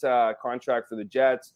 I think it's a prove-it contract for Morgan Barron, and I think from his side, he's probably looking at like, look, I get a lot of opportunity with the Winnipeg Jets. He looks like he's solidified a spot on that third line. We'll see, and if he can continue to grow, then he can see like the Brandon Tanevs, the other people have kind of walked through, the Andrew Kopps who have walked through that, that stepping stone, if you will, to a bigger contract. And but in the meantime, with where the Jets are salary cap wise, I think, the Morgan Barron, certainly that contract is works for them and works for what they're trying to achieve at least through the next couple of years here. Jeff, there's Andrew Ladd, there was Blake Wheeler. And the question is, who will be the next captain of the Winnipeg Jets? I know some people say it's not important. What are your thoughts? Is it important? Because look, at the end of the season last year in the media availabilities, not one of these guys wanted to say it wasn't Blake Wheeler, even though he didn't wear the C. Well, he's no longer on the team. There is an opportunity for someone to wear a C. So do you think, it's super important? Do you think it's something that gets done before the season begins? And again, I'm still on the Josh Morrissey train. I mean, he signed the longest. Adam Lowry has less term than Josh Morrissey. And I think Josh Morrissey is, that guy he's the most measured guy on the team, probably the most well-spoken. Lowry is very close along those lines, but in your mind, is it something that's important? Do you think it's something that gets done before training camp or at training camp? And if you had to pick, who do you think is going to be wearing it ultimately? I do think I do think as a general rule, it's not necessarily important. I do think it's important for the Winnipeg Jets to just have an established leadership structure. I mean, would I be surprised if they go into camp next year without a letter? Like, would they do something like they did with Blake Wheeler? Would they have this announcement and announce the captain of the team ahead of training camp, or maybe get some buzz going in the summer, or what, over here? That would have to be over the next 6 weeks or so. Like summer's coming to a close. Unfortunately, don't mention that part. Yeah, I know it's brutal. I think I wouldn't be surprised if they started training camp without one and then ended training camp. Like, I don't think, I could be very much wrong here. I don't think they're going to do that formal announcement thing. I think it's going to get back into, the swing of things and then maybe announce one out of camp. I'm sure Rick Bowness has an idea over his last full season with the team who he believes should be the captain of this team. How much that, if any, might have changed in the exit interviews, because I'll be honest with you guys, this outside of actually mentioning Blake Wheeler as the undisputed captain, if you will, or this still the captain, regardless of what happened the previous offseason. I thought it was interesting to see not one of those guys, in Adam Lowry and Josh Morrissey, stick up for their coach. Even just show some level of accountability. You didn't have to agree with with how he delivered his message, but the fact that neither of those guys, who I think are the two front runners for the captain, acknowledge that while they could have, he could have handled it or said it or delivered it better, the message was still true. You know what I mean? There was still that lack of accountability that I think, you need from or accountability, level of accountability you need from a captain that wasn't there during those interviews. And so, I think it is between those two. I still think it's Adam Lowry. I was advocating him last year. I just think he's universally liked in the locker room. That's not to say Josh Morrissey isn't. Of course, Josh Morrissey is universally liked. I think Adam Lowry has the ability to handle the responsibilities of a captain outside of the locker room stuff probably better than Josh Morrissey. And I say that because when things start, when things started to go badly, around the All-Star game, I mean, everyone, kind of considered Josh Morrissey as the captain on the Winnipeg Jets. And I say that from a media standpoint, because if things didn't go down the way the Jets wanted them to go down in a game, Josh Morrissey would be called on, and you could see that stuff wore on him. It wore on him over time. And he needed a break. He got a week break from the media before he went to the All-Star game to get a whole bunch more media. And so I'm not saying that being in front of the media and all those things is the de facto number one determination of who should be a captain, but I do think that plays a role in it. And I do think that Adam Lowry has a better ability to handle that. And the burden, and I'll emphasize burden, as that part of the job, because we saw it with Blake Wheeler, and that became an issue. You know what I mean? That became an issue over time, and it certainly was a burden. I wouldn't want to add a burden to Morrissey's game in a way that I think would affect his game than I would with Adam Lowry, who I believe can handle both of those roles. I agree wholeheartedly with that last sort of comment you were making there, Jeff. Adam Lowry's not counted on to put the puck in the net. Any offense you're getting from Adam Lowry is a bonus. So when the offense for him dries up, as it does in, at different times in every year that he more or less plays, it won't be as the fact that he's also the captain won't be as detrimental as all of a sudden if Josh Morrissey's offense dries up or if his play takes a significant step back. It's almost like the Jets rely more on Morrissey on the ice night in and night out than they do Lowry night in and night out. And that's not diminishing the impact that Lowry has on this team. But, if Adam Lowry goes 5 games without a goal, nobody's really going to bat an eye about it. If Josh Morrissey goes, while holding on to the captaincy responsibilities is what I'm saying. If Morrissey all of a sudden goes into an offensive slump or a defensive slump while holding on to the offense, the captaincy responsibilities, all of a sudden is the captaincy too big for Josh Morrissey? That can be sort of a narrative that might develop. Whereas I don't think that same narrative would develop with Lowry, to your point. Yeah, and I think that just speaks to the burden part, right? Where it could be going swimmingly like it was the first half of the season with the Winnipeg Jets, because everybody wanted to talk, because everybody talked about the bonus effect and how the leadership group was fixed and how great the team was. The pledge, and all these things. Where's the pledge now? It's still there. For the record, the pledge is still in the locker room. I can tell. Yeah. I can attest at development camp we saw the pledge still. I don't have any physical proof, but there was lineups to talk to the media. I swear to God, people just wanted to see what we were up to. There was even a question the other way. They were asking us to join their fantasy football leagues. Yeah, exactly. They were looking for our advice. Yeah. They were reading. No, but yeah, that's part of it, right? Because when things don't go well here, we've seen the difficulties that exist within the locker room, right? Winning cures everything. Well, losing for this team certainly hurts a lot. And so I do think there's a burden there. I do think of the relationships inside the locker room. Again, I'm not trying to stress or suggest that Josh Morrissey doesn't have that allegiance, but Adam Lowry, like in scanning players during this process, it was always things I would ask players kind of after an individual interview, I'm not going to quote you, just looking like who you think should be the captain of this team next year as we were going, getting later in the year. And as kind of the question became a little bit more prominent as the year went on. And I'm telling you right now, I got everything from it would be an absolute shock if Adam Lowry didn't get captain to this guy needs to get it. It's just the dynamic in the locker room. He's universally respected. And there's another aspect of it. And again, it's not an end all be all, but it's these little pieces that add up to the argument for Adam Lowry. Is that who's the guy who sticks up for the teammates on the ice every night? Mm-hmm. So, you look at the impact that Josh Morrissey have. No one's going to make an argument that Adam Lowry has a bigger impact to the success when it comes to wins and losses for the Winnipeg Jets than Josh Morrissey. You could make the argument Josh Morrissey, maybe Connor Hellebuck, Mark Scheifele when he's taking over a game.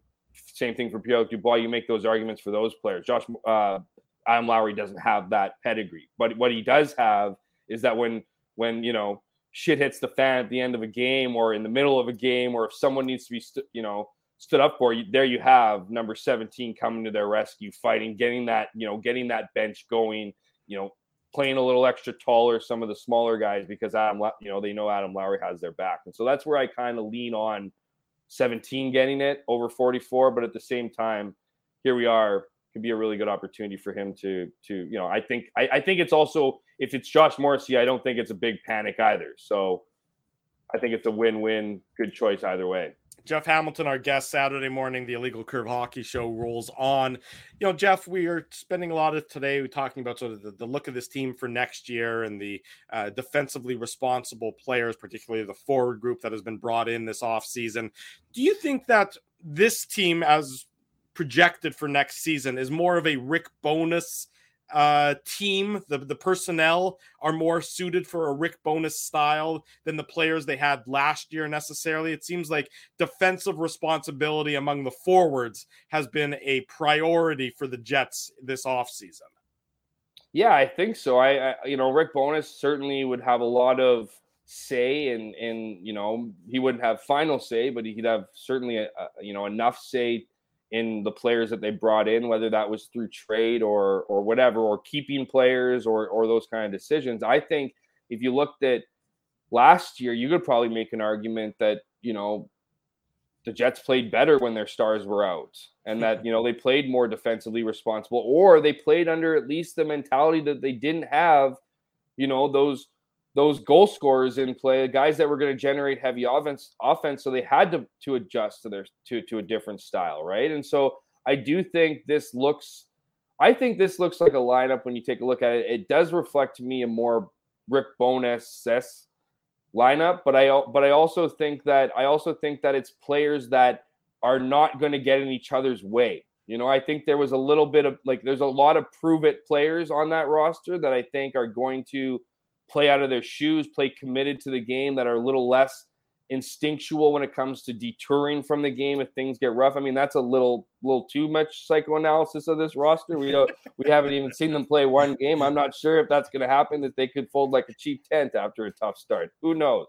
But just the makeup that it looks like right now, it looks less star-studded, if that makes sense. And so I think if you're going to share if you're going to improve the locker room culture, to continue to improve the locker room culture, do all those things, I think you want to have a little bit of an environment where it seems a bit freer, where guys are going to be leaned on to have a little bit more say, even more than last year. That is taking Blake Wheeler out of the locker room. That is Pierre-Luc Dubois out of the locker room. There's more opportunity at play here. There's guys who I think have been hovering in that third kind of line role that are want to prove that they can go up and down the lineup. I think we're going to see maybe on paper not as good a lineup as we saw last year, but I think what's going to be made up is more of a commitment to the defensive structure, but also more of an identity of a team where this team needs to work hard, right? Like, it's not going to be easy offense next year, and I think that's kind of where I see the makeup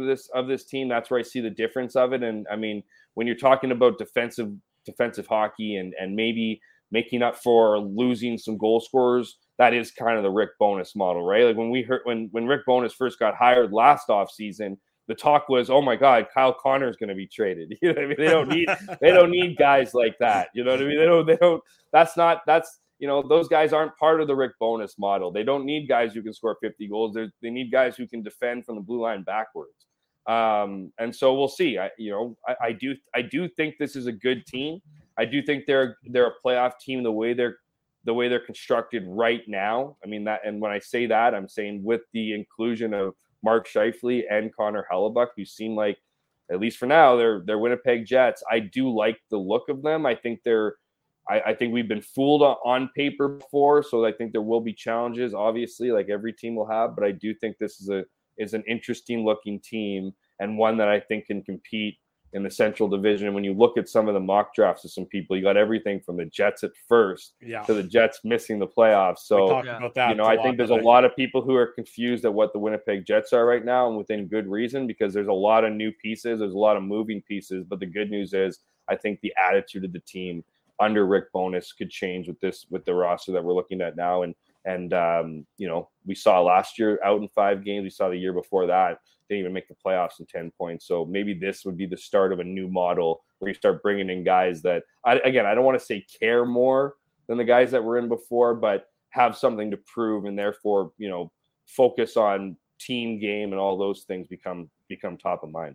Yeah, I think what you're saying is it just became stale, right? And you had that same group for a long time, and you've kept trying to recreate the magic of 17-18. Well, that was a long time ago. It's not 17-18 anymore. And, Jeff, I'm not going to ask for your for a lock pick here, but if you were putting on your prognostication hat and you were guessing, and you've kind of alluded to it in your last answer a little bit, but the expectation with Mark Scheifele and Connor Hellebuyck. I mean, it's funny because when we were doing the show, Drew and I were on board. We thought of the moves that were going to be made. We thought Dubois was gone.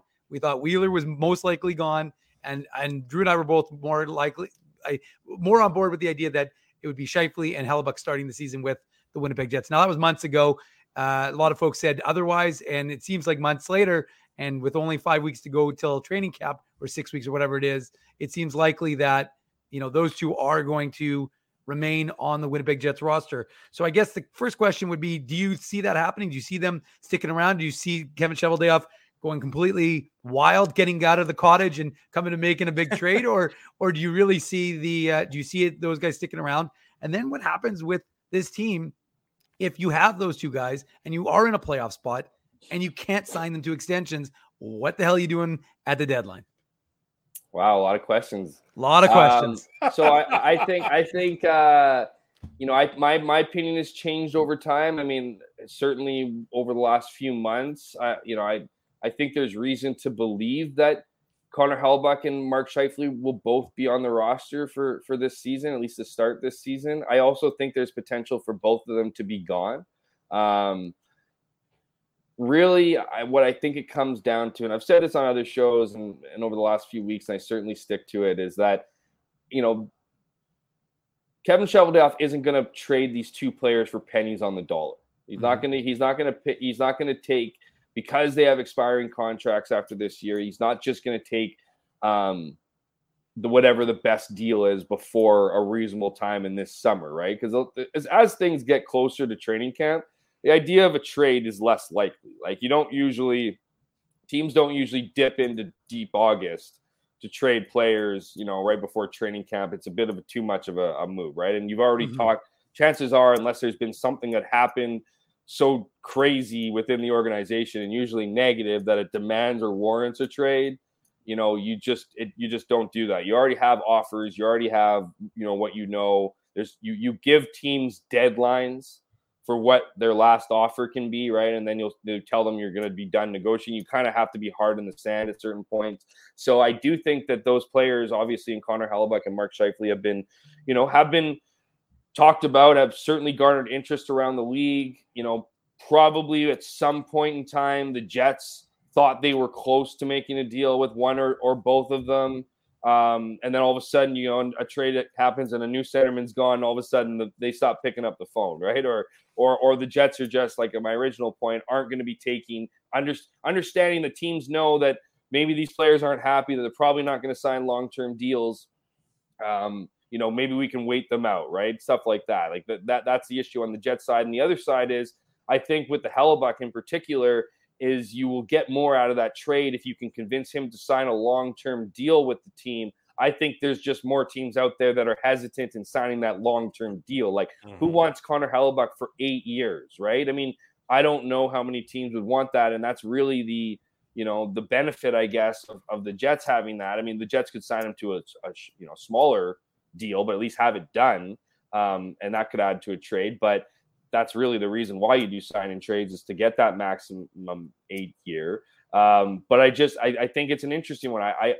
I do think there's more potential for Hellebuyck to get traded. I look at teams around the league, and I look at New Jersey, as a team that's obviously shown some interest, and Hellebuyck reportedly has been interested in that side. I still see that as a possibility. I keep thinking that if it's not going to be a sign and trade, because that's what I think. If it's New Jersey, it's a sign and trade. I keep looking at Toronto. I keep looking over at Toronto, and I keep looking at their issues with goaltenders. And while, there's buzz out there, and it certainly has some truth to it that Connor Hellebuyck's looking for a long-term deal south of the border, he's still under contract for another season. And so would that be appealing to Toronto, who is trying to continue to build something there, has obviously had issues in net, has a guy in Nylander who I think if it was a trade, I would probably say Nylander doesn't come to Winnipeg. There'd have to be a third team involved in this trade, that Winnipeg would probably get compensated for picks of some kind, maybe some players. I don't know. It's just the way the people I've been talking to, they said Toronto's interesting, but would probably involve a third team. Anyways, I'm just regurgitating that. Look at you stirring the pot a little bit. It would be a very interesting situation there.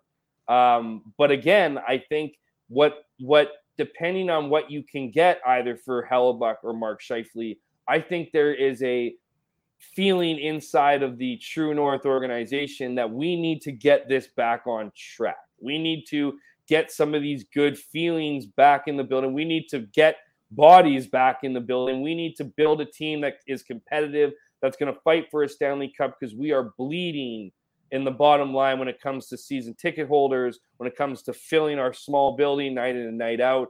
How much would a playoff run do for the city, do for the bottom line, all these things. And I think you have Mark Chipman on one side who's trying to weigh the importance of having a winner here and rejuvenating the city after some tough years among the fan base, and especially with the potential of max exodus this offseason, to kind of weigh the importance or the value of that. And along with maybe the hockey sense of, hey, well, we need to, we need to be smart about this. We don't want to have two probably arguably the most impactful players on our, in our organization leave for nothing. That's not going to go over well. And so to answer the last part of your question, Dave, if they do bring both of them back, well, now you're at a situation where if you get to the trade deadline, and this is where it gets a little bit tricky, obviously, if you get to the trade deadline, you might be getting more during that time for a Hellebuyck than you would right now. You know what I mean? There might be teams when they get to the trade deadline, get desperate, want to throw out their futures for their present, all these things, get crazy. There's bidding wars because all of a sudden this guy is going to be the, think about adding a Connor Hellebuyck at the trade deadline if you have goaltender issues. It's just like, it doesn't get much better than that. It's like adding UC Saros or, whatever. It's just, a guy that can take over and play that huge role for your team, obviously. But obviously, if you're in a playoff position, and I think it would have to be, and this is just plain hypothetical, the Jets would have to be dominating. Like, I mean, first or second in the Central, preferably first, obviously, like showing clear signs of moving up to keep both of those guys at the deadline. If you get into a situation like we got into last trade deadline where the wheels had started to fall off, they hadn't completely fallen off, but they were starting to fall off, that's when you need to make a smart decision, get rid of, trade those guys, and then hopefully be like a Nashville, and hopefully you can hold on, but achieve that last playoff spot. Because right now, unless you can see yourself as a top echelon team, and I think that would be what you're looking at, obviously, through the first good chunk of the season to the deadline. That's what the Jets would obviously be looking at and evaluating. But it would be a horror story, I think, if you got there and there was, they were really, really good and you couldn't trade them, or they were really, really bad and you didn't trade them, and you didn't get the value that many fans were hoping for and would have argued for and believed in given the full year. That would be, wouldn't be as strong maybe at that point than in the summer. Last question for you. Jeff Hamilton, our guest on the Illegal Curve Hockey Show. We're into overtime here Saturday morning. How concerned should I be about the Bombers' offensive line? Did you watch last game? Yes. Yeah. I don't think you should be concerned. I mean, look. You don't think I should be concerned, really? I mean, that first half they were getting pushed around pretty good. It was only the second half that they were able to establish the run. Yeah, you know what? I think it's one of those things that I think fans just need to come to grips with the fact that the Bombers are going to have closer games than they, and they're going to, like last year they won. If you look at the last 2 years, I really do think that 2021 just completely shifted the fan base's mindset, right? Sure. All they remember is at the end of 2019, the Bombers were dominant in this improbable, unbelievable, run to the Grey Cup where they played 3 road games to snap that curse. Then they were super hungry for 2020 to come back and defend that cup. They couldn't do that because of COVID. And then 2021 hit, and the Bombers made a joke of the CFL. They won by like an average margin of like 18 points a game. Yeah, and I think that set the expectation, because then you look in last season, the Bombers won a lot of close games. And so this year, you know, I wouldn't say they've been close. There's certainly been 2 games that have been just embarrassing losses. Fans aren't used to it. But the O-line, they're getting older, sure. I still think they're a dominant group. I still, you know, you ask Zach Collaros, and what else is he going to say? But, you know, he wouldn't want to play behind anybody other than that group. And, you know, I think the good news is they have, you know, guys like Tui Eli and Liam Dobson that they can bring in, right? And that they can, you know, so I think my at least according to my email inbox, the concern is that there's no one in behind these guys, that they're too old. I think the Bombers are doing a fine job. You know, I think, you know, you have to wonder with the outside tackles, like how much longer can Stanley Bryan, Jamarcus Hardrick do this at this level for this long as they enter their, you know, mid-30s. So there are question marks, but I would just give this group a little bit more leash. You know, they got a bye week now. It's a huge game coming back in week 9 with BC at home. I think that's going to be a massive test. You know, the Bombers are going to be pissed off about what happened in week 3, obviously losing 30-6 at home. So it's certainly a revenge game. So I think this is I think the future is bright with this team this year. It just might not be as convincing as years before. The real question I want to ask, and then we're going to let you go. You already took your morning nap. Mm-hmm. Will there be an afternoon nap? Will you are you a double nap guy? Can you pull off the double header of naps in the same day? I probably won't nap later today, but I probably will meditate later today just to calm my busy mind over, you know, I got a lot of projects on the go. So I probably won't be out because I can't really nap despite the severe evidence against me this morning. But yeah, there probably won't be more naps, but you know what? I'll probably just split the difference and go to bed early tonight. Jeff Hamilton, the Hammer himself, Winnipeg Free Press. You can read all his work in the broadsheet and online at winnipegfreepress.com. Jeff, thanks for this, buddy. We'll do it again real soon. Have a great rest of the summer if we don't speak until then. My pleasure, guys. Talk soon. Thanks, Jeff. Jeff Hamilton joining us this morning on the Illegal Curve Hockey Show. OT. Into overtime, Dave M. That's where we're at this point in time. Well, Drew, before you sign off, though. Yeah. We have to wish Nate Thompson all the best in his retirement. Yes. 14 seasons. Nate Thompson played 44. If you're a numerologist, he liked wearing the number 44. He finished with 844 regular season games, 44 of which were played wearing a Winnipeg Jets jersey. So Nate Thompson, all the best in retirement. And I was going to read the Laurent Brossoit quote. I thought it was, again, if you want to listen to the interview, I've got it on the website, but it's a good one from the Jets backup netminder talking about Winnipeg. To be honest, everyone gives it a bad rep, but we've had a lot of good years in Winnipeg, and I resurrected my career. I feel appreciated there, and I've played some good hockey there. And so I'm very excited to get back. So give it a listen. I've got it on illegalcurve.com.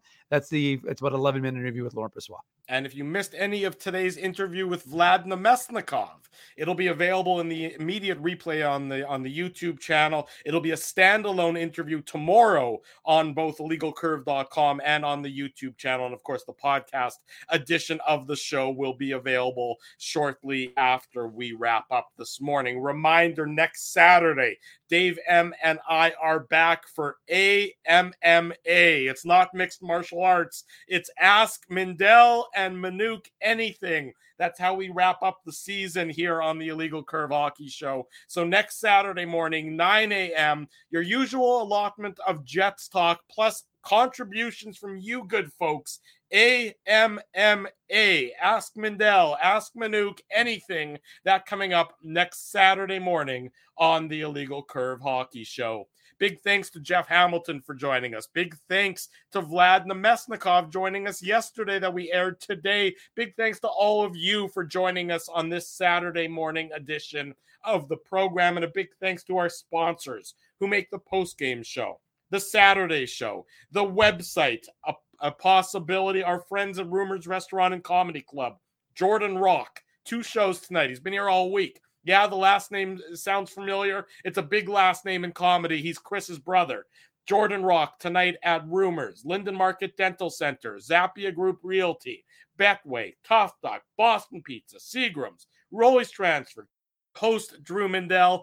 Thanks everyone for joining us. We'll see you again next Saturday. Be safe this weekend. If it's Saturday, it's the Illegal Curve Hockey Show live on our YouTube channel and all of our social media platforms. Thanks for listening to this broadcast from Illegal Curve Hockey.